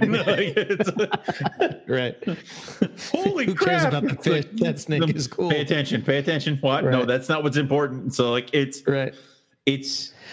that's the way it is. It's like that, you keep it close to home because it's like, the other thing is that you sent me your Axanthic Jaguar. Yep. That I'm going to breed with my het Axanthic female this year. Right. If you want Axanthic Coastals, I'm just going to send them to you. Like I don't give a shit. Like I just want a female. I got you. Mine is broke. That one's broken. That's fine. That thing is broke. But then there comes down to like let's say I'm looking at. So I breed them and I get the Axanthic Jags and all this other stuff. And let's say further down the road I need to make space. I now have this proven het Axanthic female. Do you need it? It's like that. Like, I will make the space depending on how I'm feeling about certain projects. But and that's the thing where it's like, I think earlier on in life, I definitely held on to animals because I got attached to them and stuff like that. And it was one of those things of I couldn't let this one go. So this coastal that bred for me like 8 times and it's just been sitting here, I'll never let her leave. And it's just one of those things where she's always going to take up a cage and she's always going to be here. So if I was really into breeding, she would do a couple years here and then she would be sold as a proven breeding female so that I can take her cage and put the next step in the morph game. So clearly I'm not very good at morph game stuff. So what's going to end up happening is I think if I were to start getting success, I would have to start making some of those hard decisions of what projects am I willing to keep going forward. So then it just kind of comes down to it is that as far as carpet pythons, obviously I would stick with coastals, but then would you have to go down further and say, I'm going to stick with caramel morph coastals, like caramel Jags, this, that, and the other thing. Am I going to stay just with that? Does that mean you get rid of everything that is not tied into the caramel project somehow? Now, possibly. Now, part of you saying like that's stupid, that's fucking horrible. But then now I become like one of those guys that focused on just one morph that people go through for that one morph branch or tree or whatever the hell you want to call it. Yeah, I mean, I think about a few years ago where I was like, oh, I want to, have every species of python. Mm-hmm. It's like, well, that's just not feasible in the space that I have. No, right? No, if you had when they're babies, it's feasible. Yeah, but everything grows, guys. About it, you're like, this is probably a bad call. This is a terrible idea. And, I think in my lifetime, maybe I would like to have worked with every species of python. Yeah. That I with them. Yeah. Yeah. Kept them, not necessarily even bred them, but just had, experienced what it's like. At one point it passed through your hands. Yeah. Yeah. And I think, it gives you different perspectives and stuff like that. Mm-hmm. And it introduces you to different people that you may not have necessarily met if you were just working with whatever that one species that you were working with was. But then I decided okay, I'm going to focus on just Australian pythons, which to me, that's a doable thing, right? It is. To me, that's very doable. Totally. But then you have, my other kink in the road is the popwing carpets, right? And to me, that's the biggest thing because a lot of that has to be selectively bred, right? And you have to sort of hold a lot back because you have to sort of look at certain traits or certain looks and say okay, I want to refine this a little bit more, right? So you're constantly,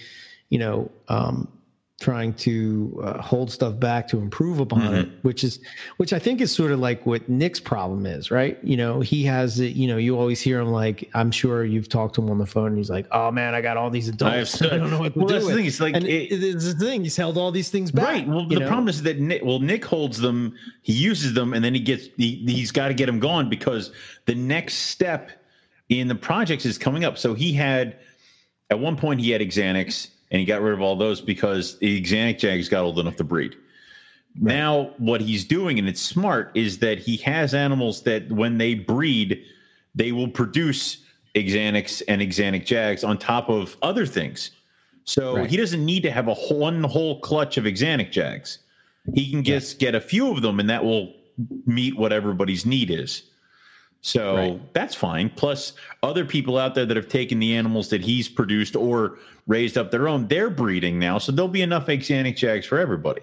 So that's what he does. And that's what I think that's what you have to do if you are doing morphs, is you have to keep them going. Like eventually, the business. Well, the thing is, he did caramels, and then he produced supers. And then he let go of all of his caramels to the point where the only caramels he had, no matter if they were Jag or not, are supers. So that he didn't have to think about what they produced. They're all supers or they're all caramels. He didn't have to toy around like I have to, where it's like it could be a POS super. Like, no, he just went straight for it. Right. And the worst. I could have done that, but I would have had to raise up the animals, breed them, prove it, and then sell the animals that were not supers. Mm-hmm. Which I could have done, but, you know, like we talked earlier, I got attached to them every once in a while. I don't really like just ditching them. So, so I keep having to play that game. This year may be the first time that one of my super caramel Jag females breeds. Okay. Last year, I had 2 males that were proven super caramel Jags through breeding. So I got those. This year will be the first time a female breeds. And then I start piecing all that together because now we're going to start mixing Xanax stuff in there. Okay. And then and then the females that I'm keeping back from this year, one of them is a POS Super Caramel Tiger. The other one is a POS Super Caramel, and her mother is a Caramel Tiger. So there is some tiger striping potentially in there. So that's the whole point. So the problem where I have fallen is like 4 years down the road, their mother will still be here. And it's like, and it's like they're old enough to breed, but their mom's still here. And that's not how that should go. Their mom should be gone and they should be taking the place. So, yeah.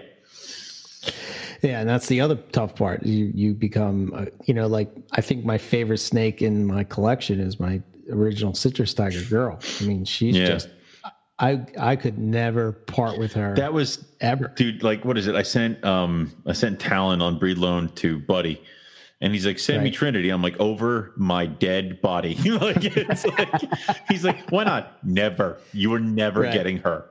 You're lucky you have him. Like that's my original pair. Like, get the hell out of here. So I would almost prefer to start kind of maybe sending certain animals to people who are going to appreciate them and stuff like that and help with other breeding projects.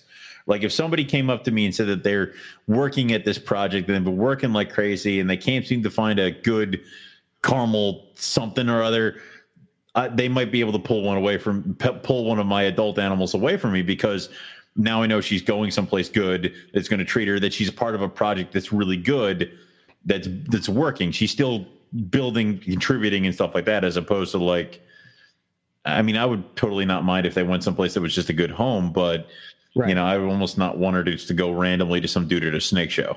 Like, it's easier to give snakes to friends. Like, it's so much easier than to like sell them to strangers. Like, I think Buddy came over the other day, and I had one super caramel Jag that I was on the fence about selling just because he had when he got really excited, he had a really bad Nero. And Buddy got a caramel female from me. And I'm like, here, take him too. And he's like, really? I'm like, yeah. I'm like, take him too. He's a little wonky, but you know what? They'll make a good pair. They're half siblings, but that's all right. So yeah, he took him too.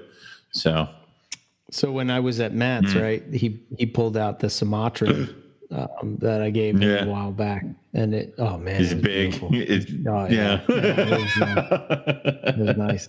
So every year I try to help Matt out with. I enjoy it, right? The sexing of Matt's a cool guy. Yeah, I like hanging out with him, and sexing bloods is typically pretty difficult. It's a 3-person job. Yeah. So I like the experience, and I don't know if I'll ever have short tails again, but me and short tails, we kind of didn't get along. But anyway, I still appreciate how they're amazing snakes, and like we say this all the time, but like on all seriousness, man, his collection is gorgeous, off the fucking gorgeous, rails, and in his basement is like immaculate. Like I wish my collection was that clean. Like, are you kidding me? And so I saw his roughies, and I saw the cage, which was badass. I know. Man. He had like this naturalistic rock. Yeah, I know. I know you sort of have that rock. Too, right? My one friend was taking apart one of those cages by design cages, and they come with these like rock ledges. And he's like, I'm getting rid of these, because he had monitors and they carved them all up. And I'm like, I'll take them. They have these bolts that come in the back that you're supposed to like put through the screen and like twist to tighten them. I went and I got a diamond cutter for my Dremel and just cut the bolts off the back. And then put a shit ton of like industrial strength adhesive and just like right to the side of my cage. And I put the Ruffy male in there first, because I haven't put the female in the cage because I'm nervous. And he went on the rock and he was sitting there and he was perfect. I'm like, yes. And then I come in later and he's on top of the cork bark that he had in his old cage. I'm like, no, get back on your rock. Like, no, be a rough scale. So, but it's really cool. I had to I took a clear coat and I sprayed them all down with that to reseal them. So but it's still, it's like a freaking rock. But he gave me this other one that is almost like, if you set it on the ground, it comes to about hip high rock thing. And I'm like, I have to find a reason to do like, where can I put this? Like what animal cage can I build now? Like this is bad, dude. Like it's, so when we're there, obviously his actually when I came down into his basement and you look at the Ruffy cage, right? He sort of has like, the rock background, the universal rock background. And I think he has a Legionnaire, but he has like these like forked, logs type of thing. And the Ruffy was just like draped. Kind of like when we saw that Darwin carpet, it was just draped across the lot. Oh, it looks so bad. I know. And he's like, do you think it's big enough to breed? I said, absolutely, bro. His is right on level with mine. It's ready to go. Dude, I can't. I'm nervous and I can't freaking wait, because I remember we went through her last year. She was like 800 something grams. And then I weighed her after breeding season this year, after I put a bunch of food to her. She's over 1,000 now. And I'm like, yes. Nice. Like, you just, please let me mess up and do it again by accident. Like, please. Like, I don't. That's awesome. Yeah. So then there was the Borneos, obviously, and like the shit that he produced this year, man, or last year, 2020. The like, extreme gene marble. Yeah. Oh my God, man. Yeah. Apparently it's hard for him to sell things to people. So it's like, because I know some people were like, trying to wrestle them away from him or something like that. But you talk about holdback stuff. Holy shit. Yeah. Holy shit. And then, so we're looking at that, right? Obviously, and then we sexed a bunch of stuff, but we also looked, like I was saying earlier, as boas, and like he started.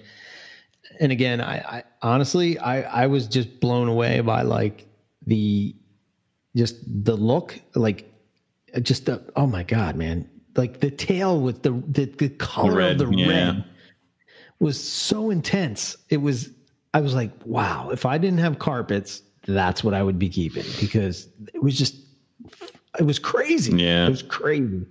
And then he also had not a mochino, a mocha. Is it what is the mocha? I thought he had the mochaccino. I thought he had the mochaccino retic. No, mochino. I don't know. No one cares. I'm not really good with retic Morse, but it's so I think if I got this right, the mochino is the mocha and the albino together. Okay. Whereas like a lot of people don't have this separate gene. I don't know if it's called mocha. For some reason that doesn't sound right. So I'm probably saying it wrong. Probably messing up something or other. Probably like, why are you so dumb? I can't understand why you're so stupid. And say it correctly. I will break you in half. These are retics for muscle men, not for you girly men, carpet people. Well, yeah, obviously. I agree. But anyway, I was just amazed. Dude, that snake was so nice, man. I was like, holy shit. That's the problem. If Owen sees this retic, he's going to want to buy this retic. He's going to say, get rid of this pine and bring this one in. We're done. The problem with retics is that they get big enough that they will look fantastic. They are gorgeous animals. And I don't care what the hell it is. I saw a pied golden child or something today. Okay. And it was a low expression. So it was basically a golden child, but it had a white belly that creeped up the sides in certain areas. Okay. It looked cool. Right. It looked cool. Right. So I have never seen a retic morph or color pattern that I didn't think was cool looking. Oh, okay. It's just the animals themselves suck. So it's like I don't know if mine do. Yeah, mine do. They suck for me. Yeah, having a big snake like that is just. So what's the thing is my 1-year-old that I got from Matt. She's a puppy dog and she's fantastic and she eats her food and she didn't decide that she could force her glass to explode out and riddling glass everywhere. Like but they are gorgeous animals. Even the pied looks very, very pretty, but. Right. They're not for me. So they're beautiful snakes. Yep, I say a lot of times, like the natural retic is probably one of the prettiest pythons there is. Some of the locality stuff that Garrett's working on, they're really, really pretty. That was it the Zoo Dreams one that he did with Forrest before? Yeah, those are gorgeous. Like I still have those from the ones from him. That are, they're really nice, man. Still, no, I'm done. That one retic staying as a pet, but everybody else can get the hell out of here. Well, the cool thing about those is like that's one of those things. Like Garrett sent them to me because he heard me talking about right, and then you can send them back. I messed up. I know. It's like I know. Like, hey Garrett, send me the mail. I'm gonna try to breed it, and then here, take these all back. Yeah. Yep. So I could check them off the list now. Yeah, exactly. You're like retics. Have you ever bred retics? I have. Yes, well, that's the thing. And really, at the end of the day, who really gives a fuck? Like, you know what I mean? Like, I know. I don't know. Why do I think I have to somehow have bred this in order to breed somebody? Come up to you and be like, "Oh, you've only bred 13 python species." Right? Like, no, nobody gives a shit. But it's nice to say that after a certain point, it's the I heard these are hard, or I heard these pythons suck. And to change it to, they're okay, or when I worked with them, they were like this. It makes you more legitimate in my eyes. I had them, I kind of thought they were like this. Now you have a valid opinion on a species, as opposed to somebody who's like, well, I heard from this guy I know, from this guy I know, from this other that he kept one once. And it was like this. You don't fucking know. So, Well, anything that I've ever kept has been to better understand my Morelia. Right? Yeah. Really. I mean, I love pythons. I love all pythons. I love snakes, but I'm not keeping every species of snake. Like I see you and Riley talk all the time. You're talking colubrids and it's great. I love it. You know what I mean? And I'm sitting there and I'm like, wow, that's a cool snake. That's a cool snake. Right. You guys are back and forth, Caribou, Eastern, all these different hognose, Madagascar, this and that, blah, blah, blah, blah, blah. And it's just like dangerous for Riley. He's looking up some of the shit that we're talking about. Yeah. Because some of them, it's like, well, they're rumored to be in U.S. herpetoculture. And he goes, really? And it's like, he's like, you can see the grind, the gears grinding, And I'm like, dude, we just did a whole episode that these things are long black coach whips that live in trees that don't want to be like you can't handle these right now, dude. Like, right. No. See, I have no interest in keeping exactly. Like, it's an awesome snake, dude. You don't have the shit you'd have to do to pull these things off. Yeah, but I could totally do that, Owen. I don't need a closet. I'm like, you kind of do. Like, it's that kind of stuff. So I guess my point is that if I think about it, like, does it make me less legitimate because I don't keep Cribos, or does it make you less legitimate because you don't keep I don't know, once you say that Weston Simpsons, All right, well, it makes me extremely less legitimate, and because I can't breed IJs. Like, of course it does. But, no, and that's the thing, is that you need to look at it. I think everybody gets pigeonholed, and this is what is my corner of the reptile hobby, and this is how things are done in my little corner of the reptile hobby, and they don't branch out. Like we just talked about with the whole fish thing. That's not I didn't invent this. This is not a new thing. Right. It's just I tried it with Morelia, and it's probably not even a new thing there. It just I took pictures. So right. Yeah. There's probably some guy somewhere in his house. He's like, man, I can't get these things to eat. Like, exactly. Like, it's little Susie. Yeah. You didn't like that goldfish, did you? No. Okay. Oh no. Bring it over here. God. It's like, I think you need to experience other species and other types of snakes to learn things to bring back to your core species. Yeah. Oh yeah. So like for me, like, when we were talking to people and all the time, I would be like, we would kind of like, we would say things because we heard it, like ball pythons were easy to breed, right? Ball pythons are easy to breed. They were at the time for us, but right. But here's the thing: I've never bred ball python. I've never bred them.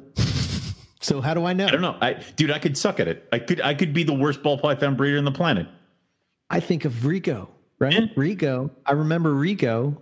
I think he said it on the show. If not, we probably said it when we were at Tinley or something like that. But I remember him saying, like, get him to breed his. Yeah, he's like, oh my God, I've bred these, hard to breed chondros, and I've bred so many clutches of these, and I've bred these emerald tree bows, and I've bred so many, litters of these.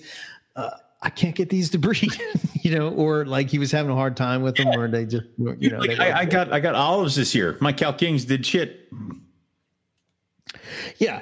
You're supposed to breed those with I only got one clutch of corn snakes. I have 2 females. Right. So is that because you focused on the olives, or is that because you know what I'm saying? Like, what is that? To be completely honest, it's probably because I wasn't paying too much close attention to the colibrids. I was just like, nah, like, there you go. Right. We sort of get cocky. It's like, you do. And you stop. Like, how many times did this year I really focused on my temps, and I really focused on the animals, and I got a ton of carpet clutches. Yeah. So, most of the time I just phoned it in, and boy, go in with girl. Like, and it's. Yeah. I don't know. Like this season, I'm kind of like tempted to sort of like maybe do like 2 pairs or something. I was thinking about that. I'm just, I should just punishment. So I'm like, I'll cool it down this year. 24 pairs. 24 pairs. What? Like, but if you decide, like, I remember the year I took off and didn't breed, everybody's like, oh my God, I can't believe you're not breeding. And I'm like, dude, it's like, you cannot breed a season. Like, there's no rule that says once you buy these snakes, you must breed them every year. Kneel down. You must take this snake and breed it every year. Yeah, somebody's going to kick in your door. I heard you didn't breed these snakes every year. And take them all. Like, listen, Hobbit. Yeah, listen, you Hobbit. There was an agreement. You signed here that you would. Yeah, no. You can skip a season. You can tone it down a season. You can after you get a bunch of babies, you can wholesale them all and just relax. It doesn't matter. They're your snakes. Like, right. No one is telling you what to do, and you don't have to listen to anybody. You know who is telling you what to do? Me. Oh, what? Boo. You do you, boo. That's right. And now we're full circle. Yep. Now we've come full circle in this crazy ravings of a show that just went insane. Yeah.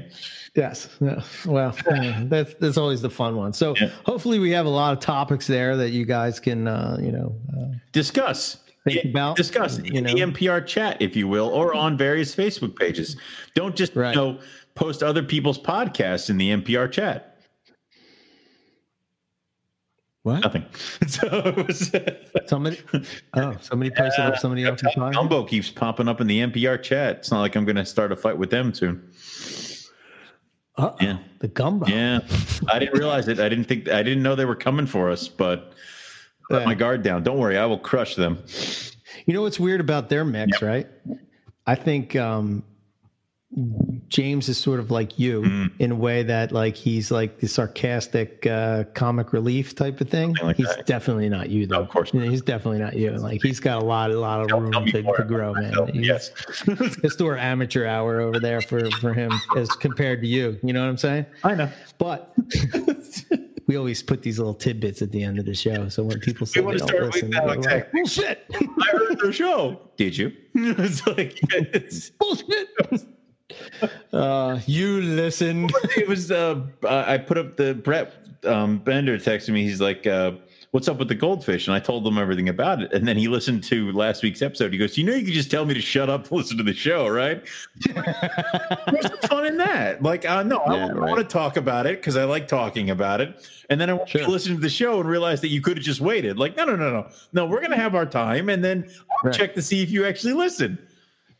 But what's funny is like, April's sort of like, she's sort of like not saying that we're the same, but like we sort of have like the same type of personality where she's just like, it's like happy and asking questions. April is the happy, calming force. Yes, I understand. Right. Yeah. Right.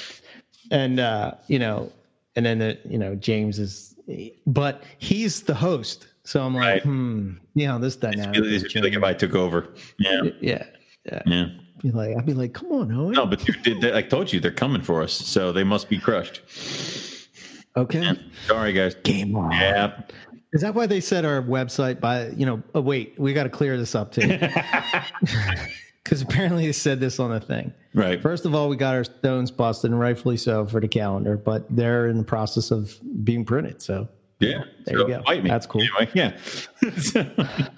We have a track record of, I guess James got one calendar in January 31st or something, and he got super butthurt about it or something. Calendar in March. All right, shut up. And I co-host. Shut up. I make sure that everybody that is their snake is in the January one gets theirs first. They gave me a calendar once where they went through and purposely put a ball python in there, and mine was the only calendar with a ball python in it. Did you get that one? Yes, when Casey printed it. Okay. Yeah. All right. I burned it. I thought for some reason I thought you mixed it up. Did I give that to Owen? I thought you did. Whatever. But wasn't it a ball python? Yeah. It was a white ball python with a hat on. With a hat, like it was pissing me off. Whole month I was mad. It's like my sister, right? She's getting into reptiles too, right? And she's got geckos and a couple turtles and stuff like that. And she sends me the picture, and I said, "Listen, do me a favor." No. I said, if you're at Carpet Fest or you're ever around Owen, never, ever show him. I said, like how gremlins are? You don't feed them after midnight? Never. You never feed them after midnight, and you don't get them wet. Never show Owen a picture of a snake with a top hat or a mustache. No. He will lose his mind. There's a reason I listen, I love Western hognoses.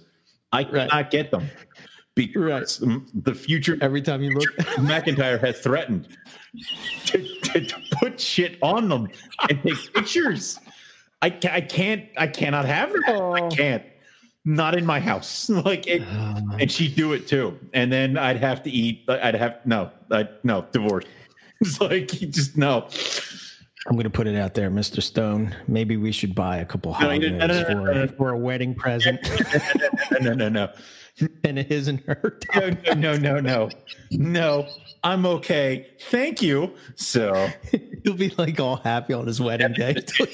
He'll be like, I hate you, all of you. Yeah, now I'm just mad. Like, yeah, no, we wouldn't do that. Anyway, told her not to do that because you would probably punch her in the face. She's like, oh, really? He hates him that much? I said, oh, man. I hate people who are like, I said, the only thing he hates worse is Bigfoot. So your father likes to just troll me on that too. But I don't understand. If somebody looked at a snake and goes, I know what that thing needs, a unicorn hat. It's like, what? No. It's like how you watch, it's like when you see the picture of the wolf and it's like, I'll just get close to the fire. And then the next picture is like the pug with like drooling and it can't. It's right. Like, on one page you have like a beautiful like rock python that's killing a gazelle, and then you've got a derpy white ball python wearing a freaking unicorn hat, and it's like where that is a predator. Like, why did you do that to that animal? My favorite is the little mustache. The black mustache on the white snake, the little mustache. Somebody at one point looked at a Western hog and goes, I could bet you I could balance a small mustache on there. Who thinks like this? Anytime I see one of those pictures, I hear like, yeah, Muggsy, it's curtains for you, baby. Do not pass go. Do not collect $200. Like, I don't. No. Just it's. Give me a rat. Give me a snake. Give me a snake. I don't care what it is. Even if it's a fish, I don't care, baby. Give me whatever I need. No, it's dumb. Just like it is dumb. People who put clothes on their snake. Dumb. Okay. Now I'm mad. Anyway, like. See, now I got him pumped up. Now he's coming for you, Gumbo Podcast. Get your own cat. No, that's great. No, nothing but love. Nothing but love. See, then you say it at the end to see if they listen that far. Yeah. Yeah. So hopefully we'll have calendars soon. Yeah, I know. I don't know what else to say. I'm at a loss. It seems like keeps happening. It's just. I'm going to throw this last bombshell out there. I'm thinking about deleting my Facebook pages. Do it. Obviously, we'd keep MBR because that's a different thing. Keep them, yeah. I'm thinking about deleting my EB Morelia on all social media and just putting it on my website. You can do that. If you want to see what I got going on, go to my blog. You can do that. I think for the next month, I'm going to spend. If you want to see what I have. What I'm doing, go to my website. If you want to correspond with Eric, you have to send a pigeon, and he will write on the little leg and send it back. That's the true. Yeah. I have a I have one of those little fountain pen things with it's a feather on the end. It's an ostrich feather, so it's huge. It's just yes. No, I'm using a cassowary feather. Everything Australia. Always has to go back to Australia. What it is, it just needs to be larger than you. Right. So it's like you're writing and we can see it like over your shoulder. Like that's all it's moving around. Exactly. He's writing furiously. You see this feather just like bobbing around. Like I'm taking notes in the field and all of a sudden some male cassowary is trying to breed me. Nope. You're on your own. Oh, geez. This ended badly. Tell Dory how you died. Like that's it. So yeah. Oh boy. So yeah. Okay. All right. Good stuff. So our next episode is either going to be Francis Pringle. Bounce him. Good. No, just cut it. AKA Other Buddy. The Other Buddy. Yeah. Well, is it The Other Buddy or just Other Buddy? Either one. He answers to both. So I think we should call him Other Buddy because it sounds like the Nutty Buddy. Nutter Buddy. It's just like Other Buddy. Like he's a candy bar or something. He's a Nutter Butter. Yeah. That's it. I prefer The Other Buddy just because it was funny when we met him and he kept trying to introduce himself as Buddy, and I said, no, we already got one of those. Like, no. So, oh, poor Buddy. He takes so much abuse. He does. But anyway, he's going to come on. He's going to talk about. He comes and watches my snakes for me when I'm gone, and I just And what's it like to be a snake watcher for Mr. McIntyre? He thinks Melissa's going to be any nicer to him, and that's not going to happen. She's worse. So yeah. Oh boy. So, but he keeps some chondros, keeps some carpets, keeps some what? Leachianas, some tree vipers. He's bred them. Yeah. He did the eyelash vipers. Yeah. So if we have to cut his episode or bounce him, I don't think he'll mind. He's only been praying to get on NPR for like 10 years. Yeah. I think he asked a couple questions. Like, yo, like he used to call in. Yeah, but he's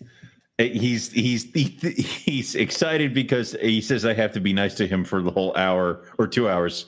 And I asked him, I'm like, have you listened to the show? It's like, no, I don't. I'll be nice to you, other buddy. No, this is my show. Anyway. So yeah, and then we have the anniversary show. Yes, we get to listen to past episodes where you and I have said stupid things. Yeah, I thought it was cool. Yep, they had an actual Eric and Owen day. It was when we became friends on Facebook. Yes, on Facebook. Then it was official. God. And that must have happened right after we recorded that one episode or something like that, or even before. It had to happen around this time because this is when we recorded. So we're not going to call it the anniversary show anymore. We're going to call it Eric and Owen Day. It's going to be a holiday in Morelia circles. Yeah, all Morelia people are expected to give presents. Yes, in the form of other Morelia. Two others. Yeah, everybody trade Morelia on Eric and Owen Day. Right. That's how it works. That's right. Yeah. Yep. Just give a Morelia to somebody else. Exactly. Give them to somebody you love. Yep. So yeah, we have that in the works. As far as our website, I want to make sure that everybody understands it's either MoreliaPythonRadio.com now or MoreliaPythonRadio.net. So you can go to either one and it'll take you to the same page. I hope we didn't do confusion by telling everybody we had MoreliaPythonRadio.edu. So they're like, wait a minute. We're starting a college, guys. So yeah. But yeah, you can go there and check out what's going on, what we have going on. Cool. And what else? I think that's it for that. Obviously, Teespring store. Check that out. And actually, it's pretty cool. Like I haven't been there in a while, and then I went and logged in, and I was like, "Oh, we made some money." Yeah. Like, oh, okay. I threw up a bunch more of the old Carpet Fest T-shirts on there, as well as Rogue T-shirts and stickers and bullcrap. And then I'm gonna go check it out. Yep, it's all in there. It won't pop up on the page. Like I can't get it to pop up on the front of the page, so I may have to have you dig around in there and see what you can do. Yeah, I know what. Yeah, I know. I know how to fix it. Okay, because I want to get that going, and then I am talking with a few people because we do have a design for Quarantine Carpet Fest T-shirt. So I'm talking to a few people about getting that cleaned up and get that going. So we'll let you guys know when those shirts and items are going to be available as well. Cool. Yep. Cool.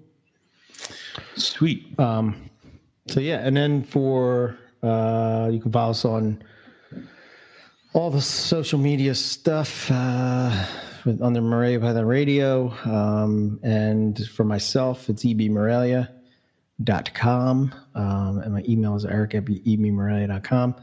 And what else? You can listen to Student of the Serpent. You can listen to Colubrid Corner. You can listen to all the shows on the Morelia Python Radio Network. Carpet Cliff Notes, right. Student of the Serpent, Morelia Python Radio, Colubrid Corner. More to come. So definitely go check out all of those different podcasts. Some that include me, some that include Eric, some that include me and Eric. Like right. Right. Some that have Rob, some that have Riley, some that don't have them. Like, it's. So there we go. And I